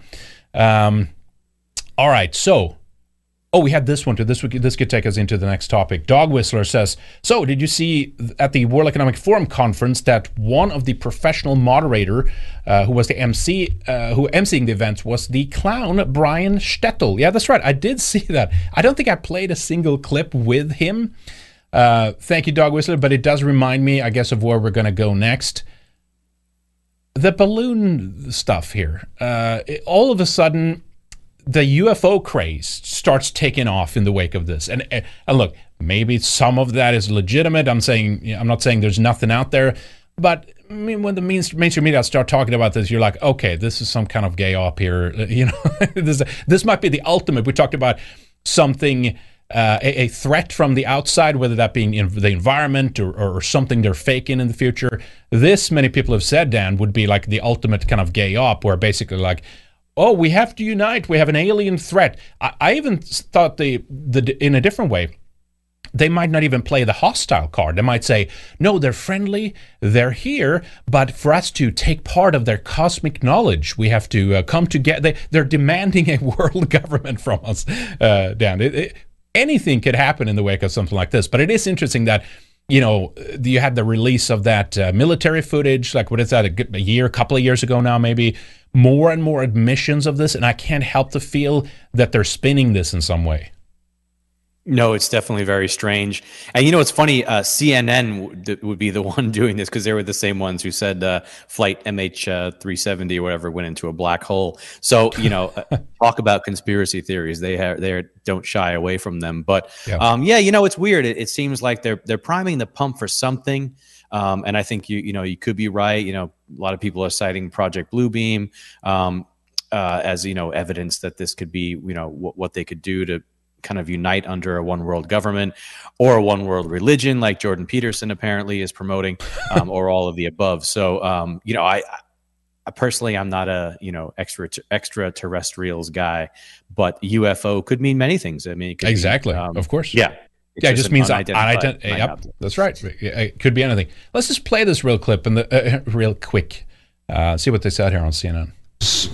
Interesting. This is kind of unusual that these pilots saw different things, and that is sort of, I guess, adding to the mystery of all this. Yeah, not even the pilots apparently were really able to identify what they saw. And just to take you back for a sec, on Thursday, the U.S. defense officials sent F-35 fighter jets up to try to figure out what this object was that was flying around near Alaska. Those pilots, we have learned, have given very conflicting accounts of what they actually experienced, with some pilots saying that the object interfered with the plane's sensors, other pilots saying that they didn't really experience that, other pilots saying that when they looked at the object, they could identify no identifiable propulsion system, and they did not know how it was actually staying in the air, cruising at that altitude of about 40,000 feet. So this is all added to the Pentagon. Well, a balloon doesn't need a propulsion system. Describing in more detail what this object actually is until they can get more information through the debris that they are recovering right now. That's an interesting spin there on this. Like, no propulsion system. Well, yeah, but not if it was a balloon. I just can't help to feel that it was probably, I mean, again, something is probably going on with this. Usually it comes in like, what do they say? Like, one time, it's like it's a coincidence. 2 times it's suspicious, and a 3rd time it's an act of war, or what is to say? You know what I mean? And it was like, kind of the same with the disaster, the train derailments and these kind of things. Like, it was just boom, boom, boom, 4 or 5. I think you followed it. You covered it on Twitter as well, I think. Yeah, it was a weird series of events. And it was almost, the Chinese balloon thing, the first one, I just couldn't stand continuing to hear about that. It just felt so fabricated, the whole thing, and is like giving, Sean Hannity an excuse to fill an entire show about how incompetent the government is that it let this. It's like, dude, the Chinese have whatever information they wanted because people like the Biden family sold that to them or gave it to them. They have satellites. Yeah. They have people in this country spying on us. This balloon is a non-issue. However, you have to take it from the other side. Like we said, there's so many different angles to all this stuff. And you have to say, okay, well, what is going on here? What are they greasing the skids for? What are they preparing us for? And then it was like, boom, boom, boom, all this stuff. And the funny thing about that, I think one of them, they said it's just a hobby balloon, like a hobbyist group, like had their balloon shot down over Lake Huron, and the pilot actually apparently missed with the first missile. It's like, that's total clown world stuff too. And where did that missile go? It sailed safely into the lake. What if that had hit a small town on the? I mean, it's just, there's so many layers to the insanity here. But you feel like they're like getting everyone whipped in a frenzy for something. Maybe they were distracting from something. I don't know. I'm sure this isn't the last that we're going to hear about these UFOs. And it was funny to me, John Kirby was taking questions at the White House the other day, and he said that they hadn't retrieved the wreckage or whatever it is in the wilds of Alaska because they haven't been able to get to it yet. I'm thinking, if there was like a Proud Boys meetup with like 12 Proud Boys in the wilds of Alaska, the feds would have been there like before the first beer. So it's such a stupid, like these excuses they give, they really count on the media covering up for them and smoke screening, and then the stupidity of the American people they're counting on to not ask any questions and say, what do you mean you can't bring a plane over to Alaska to drop someone down there and find out what's on the ground? What are you talking about? I guess not. Impossible. The wilds of Alaska, an American state. We can't reach it. Nope. And then you have the Roswell. Oh, it's a weather balloons, UFO. You know what I mean? Like the echoes of all of that is kind of whipping up again. But no, you're right. I mean, if this is the Chi-Coms sending balloons, like, they have, I mean, they're the drivers to Dianne Feinstein. You know what I mean? They're not, there could be something to it, but like they're buying farmland in, what was it again? I forget, like near a military base and stuff like that because of, people are working with them. They're being, sold out or blackmailed or both at the same time. So this seems a bit weird. So maybe it's just, as you said, it's to kind of whip up a frenzy artificially. Or even, as you say, maybe cover for something too. It's very, very possible. Yeah, this is it's one of the weirdest, definitely one of the weirdest stories in a while. And I didn't buy into the incompetence angle. That doesn't add up to me. There's something else going on. Yeah, definitely. All right, so that's fascinating. Some of that stuff. Now let me read. Let's see. Was it the financial? No, we got that one. We covered that one. Let me cover this here real quick. This is some interesting reporting here. The man behind the curtain. A new report exposes how George Soros' propaganda machine has corrupted the media. Yeah, you don't say. The Budapest-born billionaire has constructed an incredible global network of influence. I thought this wasn't happening. A new report from the US-based Newsbusters has exposed a vast web of media and activist organization funded with millions of dollars annually by the billionaire George Soros. The outlet bills itself as we know what they are. The extensive global influence of the Hungarian tycoon is well known, and Soros himself has admitted it on countless occasions, including boasts about his efforts in Ukraine. Soros openly declared his role in the promoting of the 2014 U.S.-orchestrated Maidan coup in Kiev, stating at the time, "I set up a foundation in Ukraine before Ukraine became independent of Russia. The foundation has been functioning ever since, and it played an important part in events now." We've played that clip a couple of times, actually. In a late interview with the New York Times in October 2019, Soros explained the arc of history doesn't follow its own course and needs to be bent. And he has been, quote, engaged in trying to bend it in the right direction. Of course he has. The Newsbusters report identifies the hundreds of media organizations, humanitarian and social justice organizations that Soros funds annually, and asserts that his donations allow him to, quote, wield massive power over information in international politics and mold public opinion on practically every continent and in many languages. Now, you could say something there, kind of like Soros is kind of a Klaus Schwab type figure. He's kind of what the conservatives are allowed to criticize. However, that doesn't mean that he doesn't hold sway, that he doesn't fund these groups, that it's not subversive. All of that is absolutely 100% true. But I mean, I forget if does he have a U.S. citizenship, this guy? Or would he be considered a foreign agent? You know that if it was a kind of like a right-wing version of this or something like that, at least on par with what he's been able to pull off, you know that they'd be probably able to like shut down some of they would call it propaganda and said it's a threat to national security and we have to block these groups or organizations, we have to make sanctions against them and stuff like that. It feels like he's kind of obviously allowed to do this as well, George Soros. He's kind of an interesting guy that way. And again, if we know all of these people's names, you can bet your money on the fact that there's definitely other forces behind the scenes that we don't even know the names of. They're actually pulling the strings here. But what do you make of this, Dan? Well, I would say, to an extent, yeah, these days Soros has almost become a meme the way that Klaus Schwab has. But at the same time, not too long ago, nobody was talking about George Soros. And it's outlets like Red Ice, it's outlets like InfoWars that have dragged these guys out of the shadows into mainstream conversation. And so now they're a bit more well known. I don't doubt Soros's sway at all. I don't doubt his ill intentions. I don't think that he is like a straw man. I think he is an actual boogeyman. But like you said, there are plenty of other people who we don't know their names and are more powerful than him and probably channeling their money through his organizations. But he happens to be someone who has set up these networks. We see how they work. We see the infiltration in the United States, the way that he's infiltrated the legal system and is basically sabotaging entire cities by installing, essentially Soros-backed people who run the legal systems there, the DAs and all that.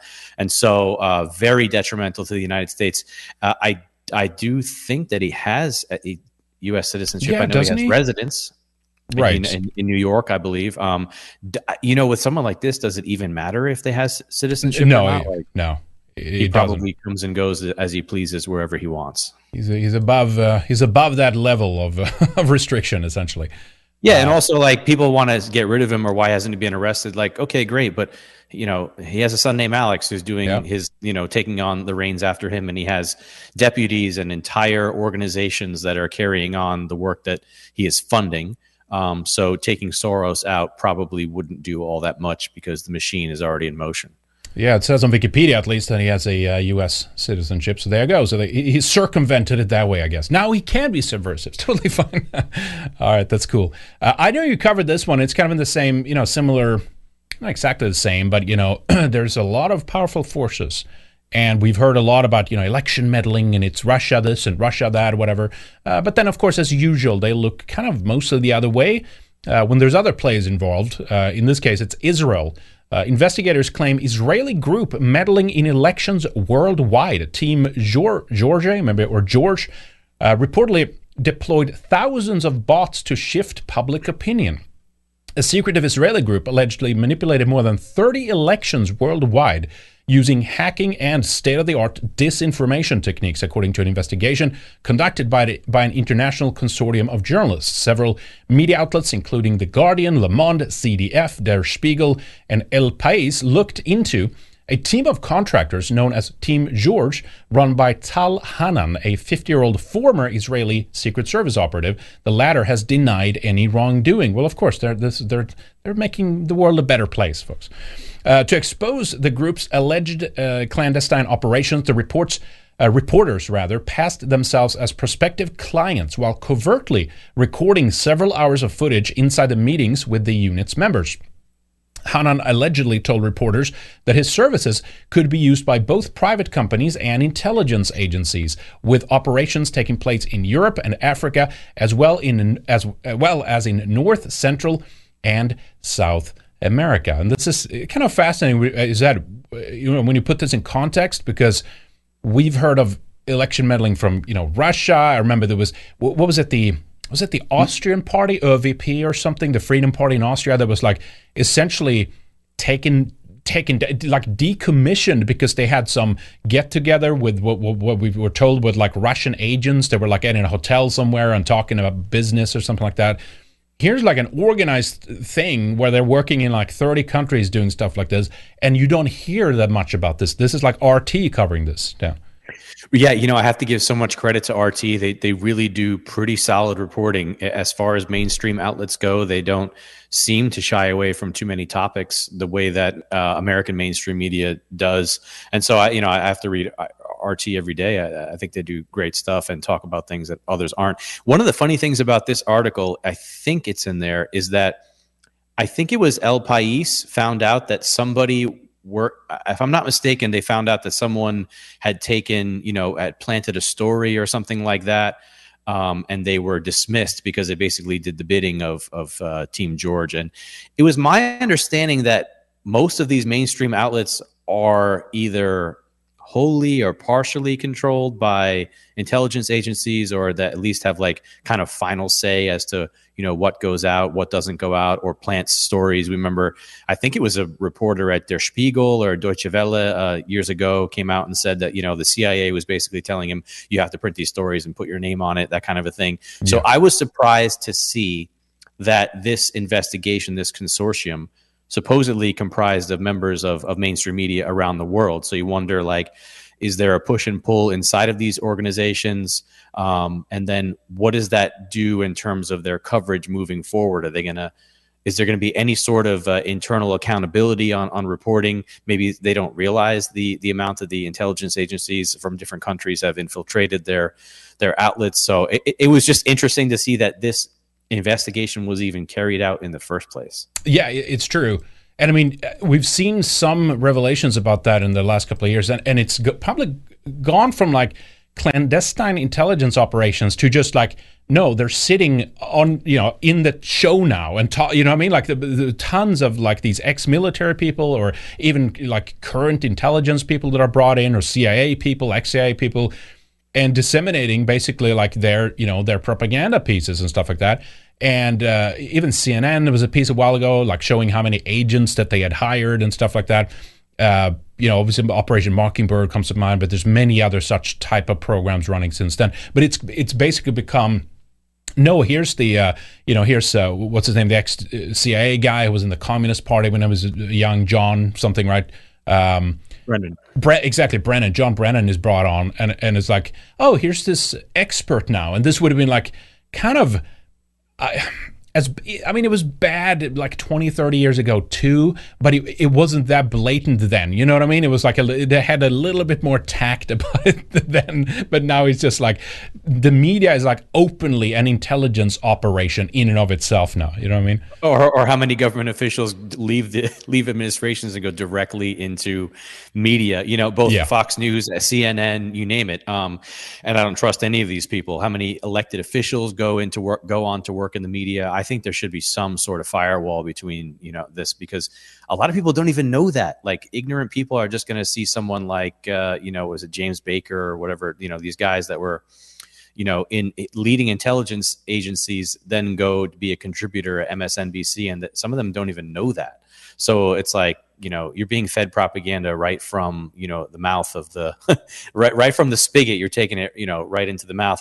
And I think that's just so crazy that's the way that things work. And I think there should be some separation between, the media and the government. And there doesn't seem to be anymore. And like you said, they're just brazenly open about it at this point. It's crazy.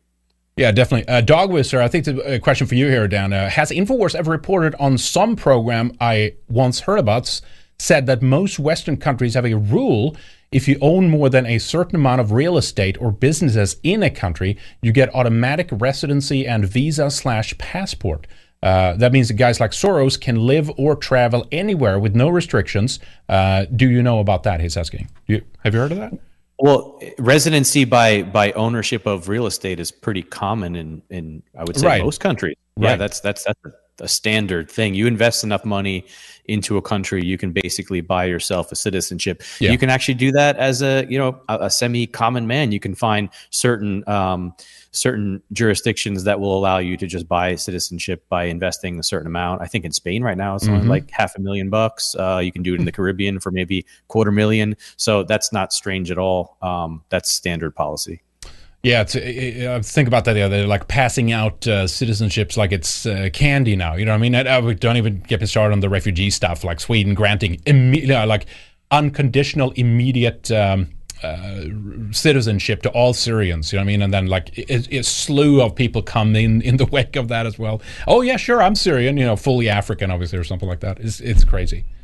No, for sure. And we cover a lot of horrible crimes out of Sweden over at InfoWars Europe. And the thing that is just always so troubling, you always find out, is that no matter how heinous the crime, and no matter the fact that maybe they just got their, passport like 3 months ago, sometimes they celebrate getting their passport by committing heinous crimes.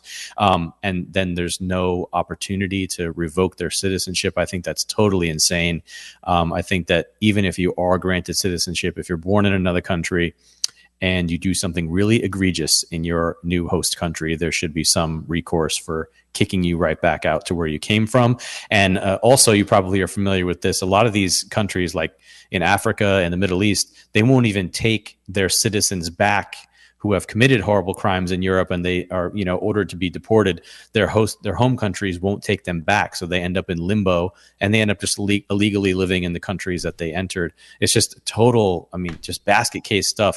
You should be able to put those people on a one-way ship or drop them out of a helicopter onto their home turf. Yeah, absolutely. Yeah, just no, that's it. We get, we're clean. We can't do anything now. It's crazy. You think there'd be, well, supposedly there are rules about this, but even like there's a rule that you must go to the nearest country that is not, at war or conflict if you're seeking asylum. All those things have gone out the window. It's just like this.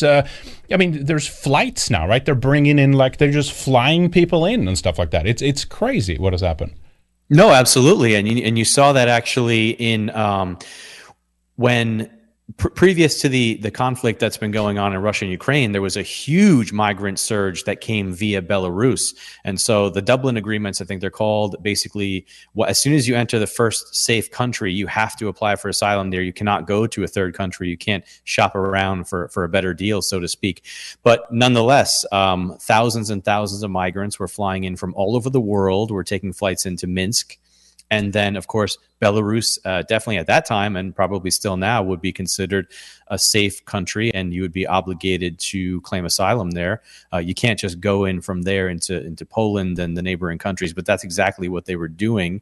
And of course, pressure was on those neighboring countries from the EU and from the UN and all these, super bodies, basically telling them, once these migrants come in, you got to let them come in, even though they've come in from a safe country. So yeah, exactly. The third country thing is just out the window, and it's just a free for all. That's even happening now in the United States. Exactly. People that have been brought, illegal aliens that got into Texas bused them to New York City. They didn't like their conditions in New York City. And so New York City and NGOs were busing them up to Canada. I have that they were clip. Then going up there to claim asylum. Yep. You're not allowed to do that. That just violates all sorts of international laws. But apparently everything is clown world now, and there are no rules for the lawless.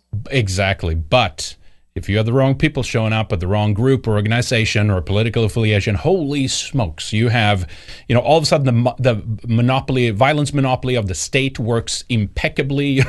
In other cases, just all hands off. No, we can't stop this. I have that clip you mentioned. This is actually a good time playing that. Check this out, folks. News that more and more underage children are crossing Roxham Road alone caused collective dismay at the National Assembly. The situation is very worrying.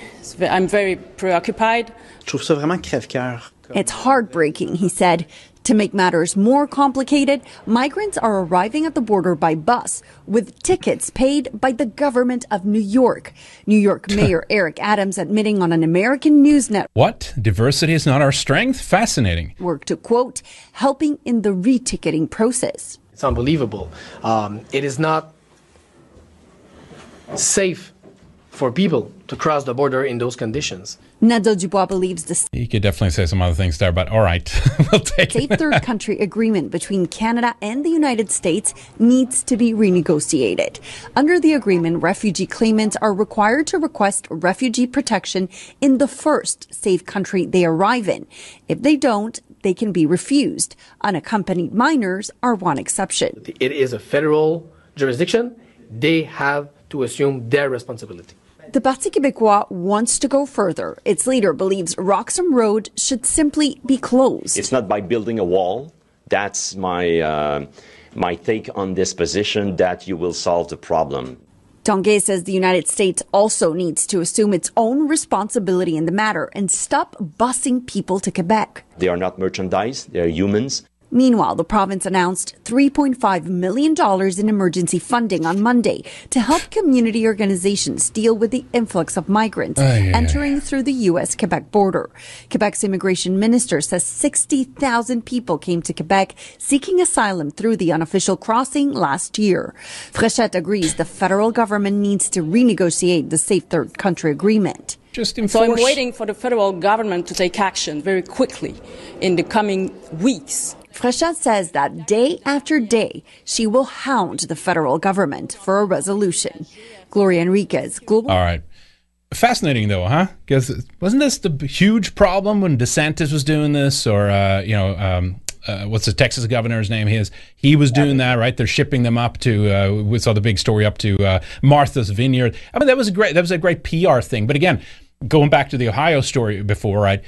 As soon as there was like a little crisis for them, the massive organizational skills to take these migrants out of their community within like 24 hours. It was just like they could solve it like that. But no, now Adams of New York is like, no, that's totally. He can totally do this, and it's not a big problem. It's incredible, the hypocrisy. Right, and we see that the politicians, they do the same exact thing. They blame the previous jurisdiction for causing it, and then they call for more money, and that's what always happens. What it really comes down to is they have to make a show of saying that they oppose this, and it's dangerous for the people involved, and we can't be doing this. They're humans, not merchandise. But we're going to need more money. Definitely going to need more money from so we the can next let them level all of in. Power above them. So we can deal with them. When they say we want to fix the border crisis, they mean, and Biden said this when he was down in Mexico recently, we just want to ensure that like they can have, they would just want a golden conveyor belt going straight into like just opening the borders and giving everyone citizenship. That is dealing with the migration problem, you know? Yes, indeed. I actually like that report because of the footage that's in it, because I don't think a lot of people realize how this works. And this has been happening in that particular area of New York, northern New York, for quite some time. It happens in ebbs and flows. It was happening pretty aggressively a couple of years ago, and then it must have died down a little bit, but it's happening again. So basically what happens is the migrants, they get taken to the nearest bus station, which in this case, I believe is Plattsburgh, and that's in the north of New York.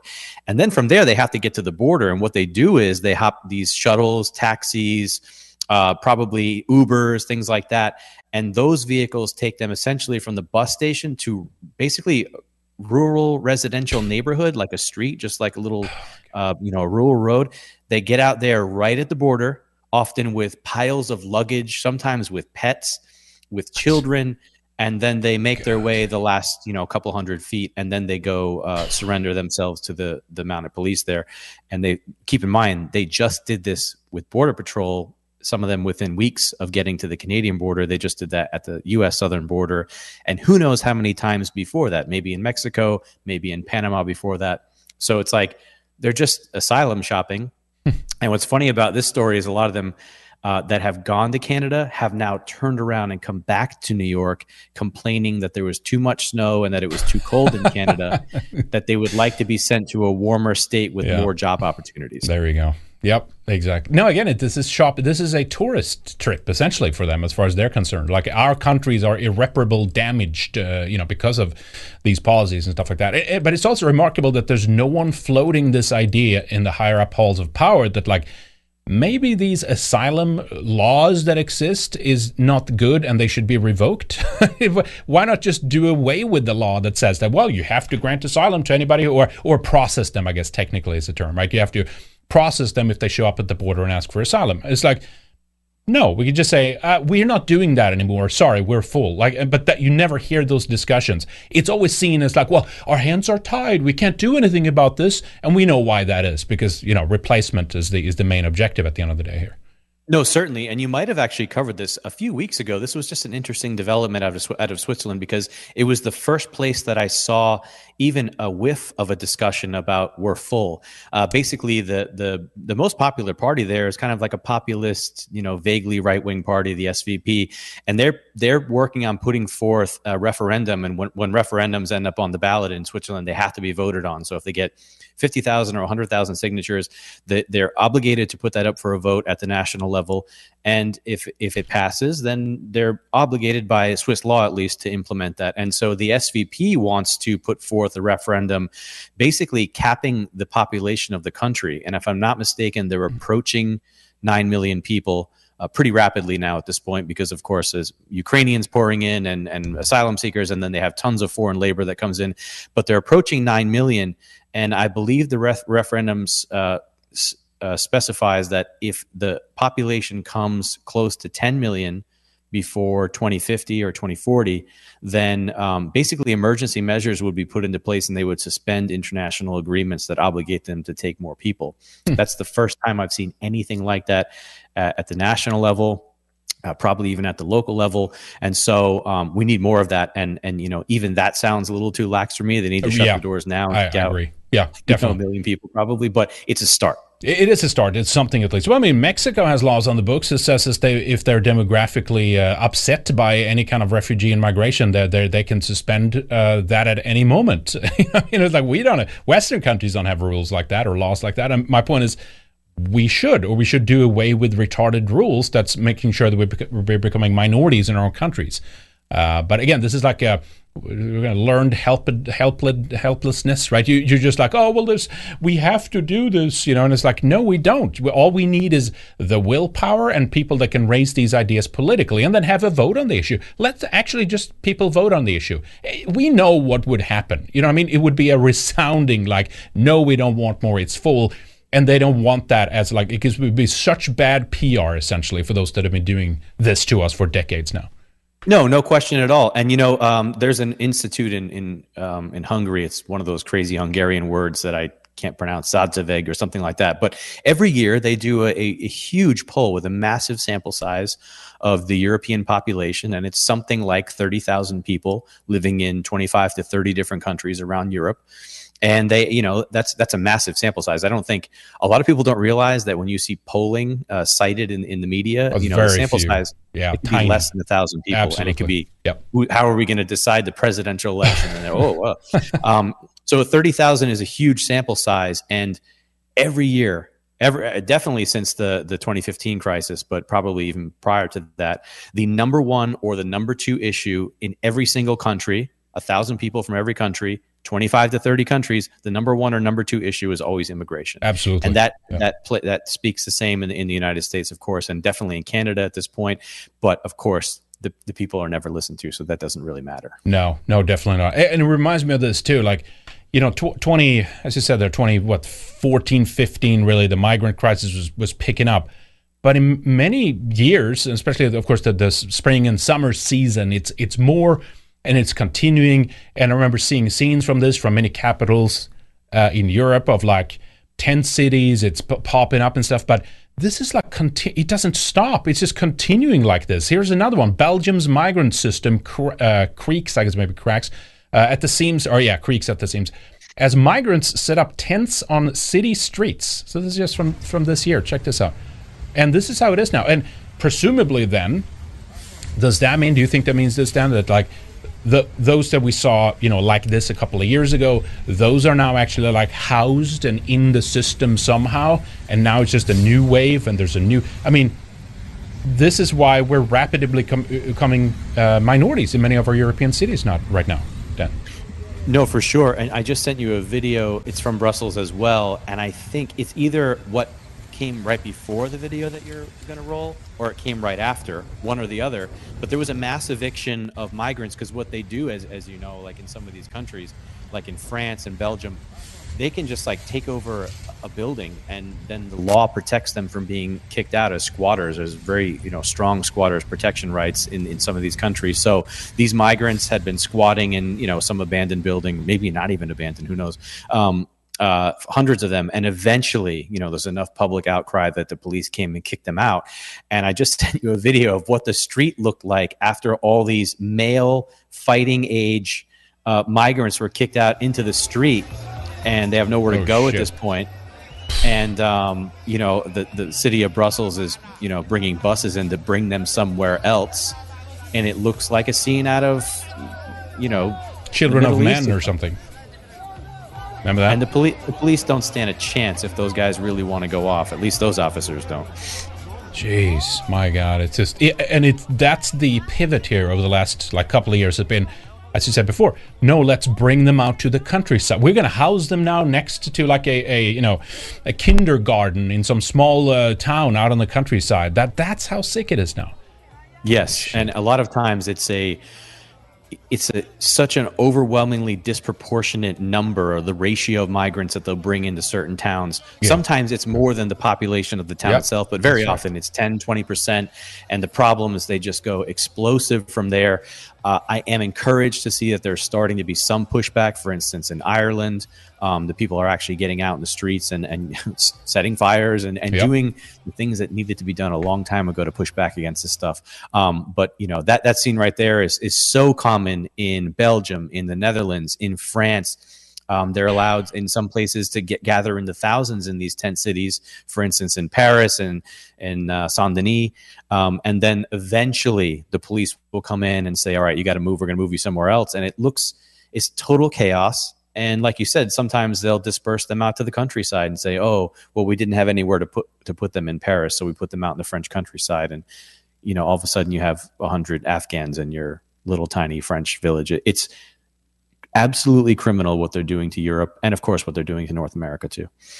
Absolutely. I mean, I'm not going to say, the worse it gets, the better it is, but in a weird way, at this point, it's kind of so late in the game that I'm kind of glad that they're just like opening the tab, because it's such a visual, it's almost like we need, the majority of people are now woken up to this need to see some of this stuff, to see how absurd it is. If they would like kind of turn down the dial, if you will, on some of this and started to like not cover it up, but like do a trickle, I suppose. Like they would probably had this in the bag, but because of the fact that they can't help themselves, they're so eager to replace us, and they're working on a time scale. It seems like they should maximize as fast as possible. I think, luckily, in a weird way, we're seeing the resistance also building faster than ever. And as you said, Ireland has really, popped off, to use that term lately, of people being out in the streets. There were a couple of cases where some younger Irish girls were raped. In some cases, they were sexually molested. They were just targeted by like packs of migrants and stuff like that. And you saw entire communities just come out and like, we've had enough. You know what I mean? And that's encouraging.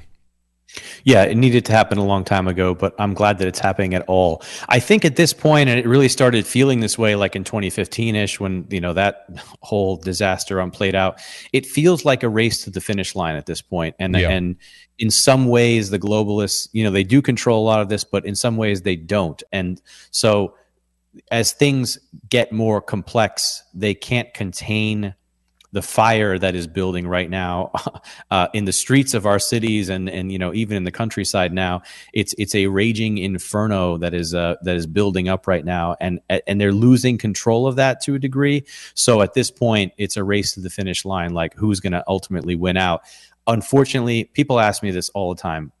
Because they look at Europe as kind of a harbinger for what's going to happen in the U.S., but they say, is there any hope? Or can the tide be turned? And I tell them now, there is no hope, at least in Western Europe, of turning the tide without extreme violence. And I'm not calling for that. I'm saying in order for any problems to be solved, it's going to take like a deployment of the military in a lot of these places, and it's going to get ugly. Or the people that have come in are going to continue to use violence, as we see them do so often now in places like Stockholm and in Paris, where they're rioting in the streets after World Cup games. That kind of violence. Either way, there's going to be a lot of violence. I don't know who's going to win, who's going to take back civilization or overtake it, but that's the only path forward in my mind. Like that's how it's going to play out. Yeah, I unfortunately, I think you're right, to be honest. And there's, barring, as you said there, like some massive organized pushback. But then again, you do have the problem of the state basically sticking the military on its own population, not the aggressing, invading population, right? But in a way, I'm like, well, if that's what it takes, that's what I mean. That's just what it is. I mean, we've been. And generations before us have been docile on this issue. Yes, we were hoodwinked. Many were propagandized. They were told this wouldn't happen and stuff like that. But man, come on! Like writing has been on the wall for some time now, and it's because of our complacency and our inability to organize. And in a way, I'm seeing it though as like this is poking. It's like they want us to like just lash back. You know what I mean? Do something. You know what I mean? But I think that's coming sooner or later. And even if that means that our governments go to war with us over the fact that we put our foot down and says no, the people put their foot down. Well, so be it then. You know what I mean? This is just how it goes. You can't make an omelet without breaking a few eggs. Sometimes you do have to have people that are, you know, they line. I hate to say it, but they line up and they basically become they're martyrs, I guess, in a way, right? They become martyrs for what the state is trying to do against us. And if that's what it takes for people to wake up, and some people being sacrificed, again, I'm not saying I want this. I'm just saying that's what it takes. That's what it's going to take. So, yeah, and I think a lot of people need to like think about what happened in 2021, 2022, 2020, when the state wants to restrict the movement of people. They find a way, and they do it very, very efficiently. And when they don't care, or when they want the movement of people, they allow it to happen. If they really wanted these people not to come into our countries, they would just stop it tomorrow. And they clearly don't want to do that. No, absolutely. That's true. Glenn the Chinaman, good to see you, says, considering how much money and time they poured into the anti-white narratives over the years, they won't keep all of this contained. No, they won't. They definitely won't. I think we're finally beginning to see the beginning little inclinations of pushback, and oh boy, is it late in the game, you know. But again, it is what it is, and this is not over until it's over. You know what I mean? Like there's so many things that can and probably will happen along the way, and I'd also love to. And again, I'm not saying violence, but I'm just saying, once you begin to see maybe a majority of our people, and many who are smart, resourceful people, putting time and effort and resources into solving this problem, you're going to see some remarkable things. Even if that means like political propositions or something that actually, you know, can actually take root within the population and creating pressure on governments to do something like that. You know what I mean? I think you'll be able to see that, and they're, because we're being told, or they're acting like, throwing up their hands like, we can't do anything against this. And it's like, are you telling me that the after doing this to us over the course of decades, we are all of a sudden are unable to solve this issue of, again, peacefully beginning to remigrate people, repatriate people to their countries? You know what I mean? Sure, they might not go voluntarily, but again, there's other people that proposed essentially buy them out, give them money. We shouldn't have to. I'm not saying that, but I'm saying, just thinking about different options that potentially could be possible in the future as things worsen in our countries, conditions in our countries economically worsen. There's a lot of problems now. There's energy issues and all that kind of stuff. If you simply just cut off the welfare to a lot of these people and all of a sudden create an environment that's not so friendly anymore in terms of our policy towards like open borders and migration, yeah, it's possible you could see people that are, you know, would want to go and they want to try their luck elsewhere or go back home. I don't know. I mean, it's still a possibility, to be honest, but it could be true that you know, they might basically go to war with us first, and then eventually, because of our pushback, they realize, this is just not worth it, kind of thing. But I don't want people to be, you know, black pill about this and think, that's it, you throw up their hands. There's nothing we can do about this. If it was done to us, we can undo it. We have a lot of smart people out there, a lot of people that when they sit down and start, you know, putting their minds to solving this issue, we can do it. You know what I mean? There's been obviously challenges in our history, and maybe this doesn't have a 100% comparable issue, but man, we have done far more with far less, historically speaking. You know what I mean? Yeah, well, maybe when these, you know, California libs with their Teslas can't charge their cars because the grid's down because too many people are from other countries are living in California, then they might start thinking twice about this mass migration thing. But some days I feel really black-pilled, but I just try to take a few honk pills and swallow it down and just keep pushing forward. That's right. All right, a couple here. I'm going to wrap up shortly here. J-Dog Pittler says George Soros' son, Alex, you know, as he said, Dan, is on record saying that everything his father does and all his, I think it is, activities are due to his Jewish identity. There you go. Gab post. Check out that thread there. I'll add that link actually on the other computers. I can show it. Thank you, Dog Pittler. That was nice of you. Let me see the other post here real quick. Let me see. Where are we? Yeah, I'll pull that up in a second there. Zyofree says Europe needs to break free from U.S. control. Call out U.S./UK French foreign policy that destabilizes nations, creates wars, refugees. This is all done for profit, elites, Zionist agenda, destruction of the West, a rabbi's dream, Zayafri says. Yeah, I mean, even then, to be honest, to kind of pick up on that thought a little bit,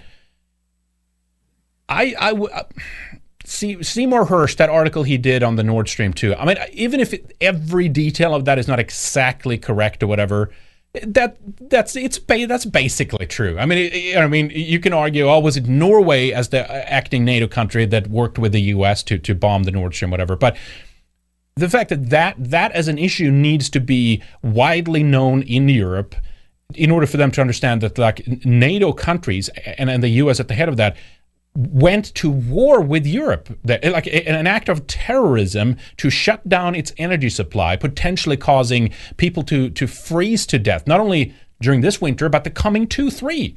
Actually, this winter, Dan, we've had fairly decent buildup of the natural gas stock, stuff like that. But the infrastructure doesn't exist to rely on that going into winter later, 2023 and 2024. So this is yet to be known how bad the Nord Stream 2 kind of situation actually is. But my point is, that's an act of war, and Europeans need to know that to basically, say we want nothing to do with these alliances. We're on our own. We need to set up our own institutions, and we need to stop being the bitch of the U.S. essentially. And again, to add a caveat, and to those controlling the U.S., because those are the ones doing this to us, of course. What do you think of that situation, Dan?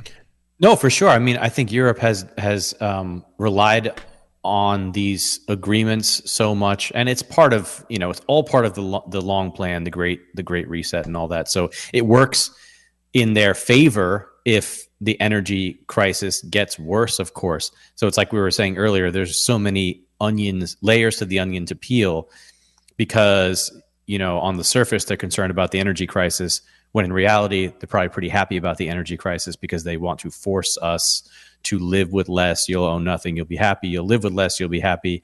You won't be able to drive because you won't be able to afford gas. Remember all the propaganda we've seen out of European countries in the last year, take a shower with a friend to save money, don't eat breakfast. It's just, in a way, they thrive on it. Anybody who's been in contact with Antifa in the flesh knows that these are filthy, disgusting people who live in squalor.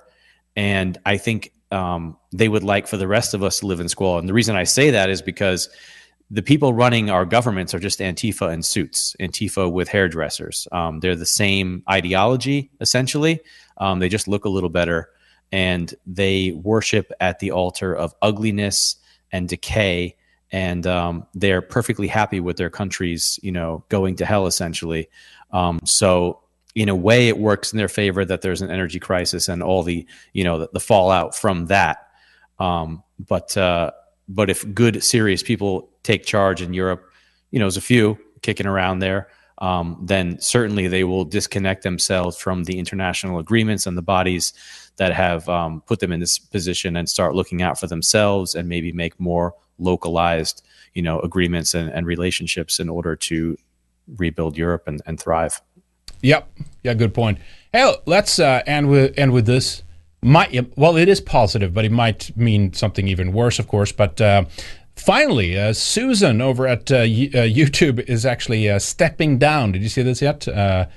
Okay, who is this here? Neil Mohan, Chief Product Officer, will take the lead as the Senior Vice President and new head of YouTube. Not sure about any of that. But man, has this woman made a lot of damage. And again, it's not only her. We cannot mention that before, right? But the way that these tech people have managed to control the narratives and basically put not a foot in through the door, but like a stick in the spokes of the machinery that was the alternative media, and help to shut that down by these decisions that they've been making. So I celebrate a little bit, at least knowing that Wojcicki is out of there. What do you think, Dan? Yeah, well, she'll have like some position at the UN or the West next year. Of course, exactly. We'll see. Yep. So this Neil Mo. Oh, okay. Another Indian. Look at that. Fascinating. Okay, yeah.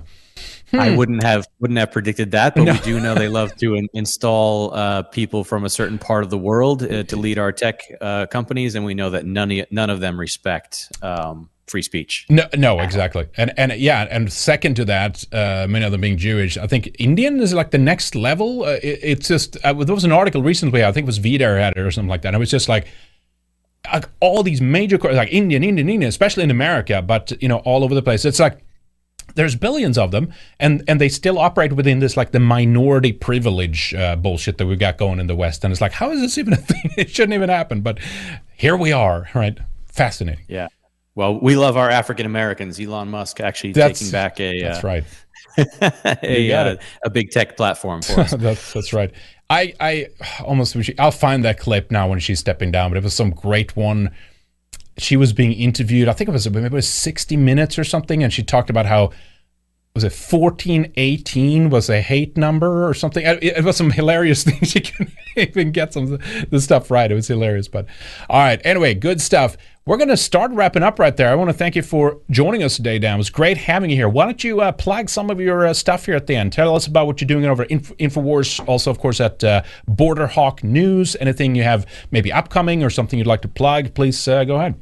Yeah, sure. You can always find my work for InfoWars at Infowars.com and InfoWarsEurope.com. I'm the bureau chief of InfoWars Europe, and also run an immigration-specific news outlet called Border Hawk. That's borderhawk.news, borderhawk.blog, where all of our original content is hosted. You can find that on Twitter, Border Hawk News, and you can find me on Twitter, Real Dan Lyman, where I bring the heat every day. Fantastic. Thank you so much for joining us today. I appreciate your time.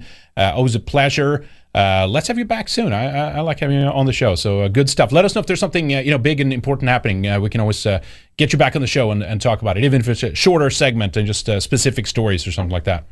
Will do, Henrik. Thank you so much for having me. Awesome. Fantastic. Have a great weekend, actually. That's what we should say. And we'll see you later. You too. Great weekend. All right. Thank you. Take care. All right, there we go. Ladies and gentlemen, thank you so much. Dan Lyman joining us there. We're going to wrap up in a minute here. We have, of course, Western Warrior coming up next, folks, so join us for that, redicemembers.com. We're also going to have that up on Odyssey. I got to look into that issue that Night Nation Review mentioned about the Odyssey membership. I've liked that in the past, to be honest, so hopefully it's not a pervasive kind of issue from it. But anyway, check out redicemembers.com. Ladies and gentlemen, there we got the website right there. Also want to say thank you to our supporters at the end here as well. If you do want to sign up for a membership, redicemembers.com. You can do it at subscribestar.com/redice. You can also do it at odyssey.com/@redicetv. I think it should be working still, but we'll try to look into that a little bit, see what's going on. Also, as I say, thank you so much again to our executive producers here today. We have T. Lothrop Stoddard, V. Miller, Resin Revolt, Good Luck Lap, Jake, Red Pill Rundown, Chalky Milk, shout out to you in the chat, French 47, Mark Smith, No One Jeebs, President Obunga, Fetch Me If You Can, Mongos, William Fox, Angry White Soccer Mom, The Second Wanderer, saw you in chat as well, shout out to you, thank you for being here, Operation Werewolf, The Ride Never Ends, Francis Parker Yockey, Dillbob, Level 104 Light, also Last Place Simp, and Joseph Hart. Thank you guys. Thank you so much for being executive producers. We got a few producers as well. Mr. Walker 696, Yuan Son, Leroy Dumont, Snark Pup, Eyes Open, Mr. Lemry, and Yuri New. If you want to check that out, if you want to help support us, you can get a producer or executive producer tier over at Odyssey or Subscribestar. We're actually getting aboard a editor here soon, so you'll see some more clips and things like this. We'll be able to produce more thanks to your help, but of course we're not settling for that. We want to continue to expand like we did before we were financially sabotaged and banned and blocked from a bunch of stuff. So help us get back on our feet. If you have some resources you want to pass our way, definitely check out those two tiers at Odyssey and Subscribestar.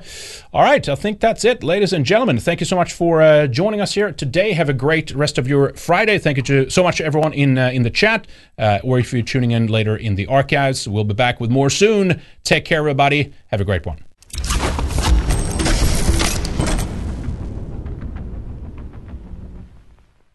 Thank you for watching. Go to redicemembers.com and sign up for our exclusive members content. Don't miss our latest shows, interviews, and other videos only for subscribers. You can also become a member by signing up at subscribestar.com/redice. Get full access and help support our work. See you on the other side.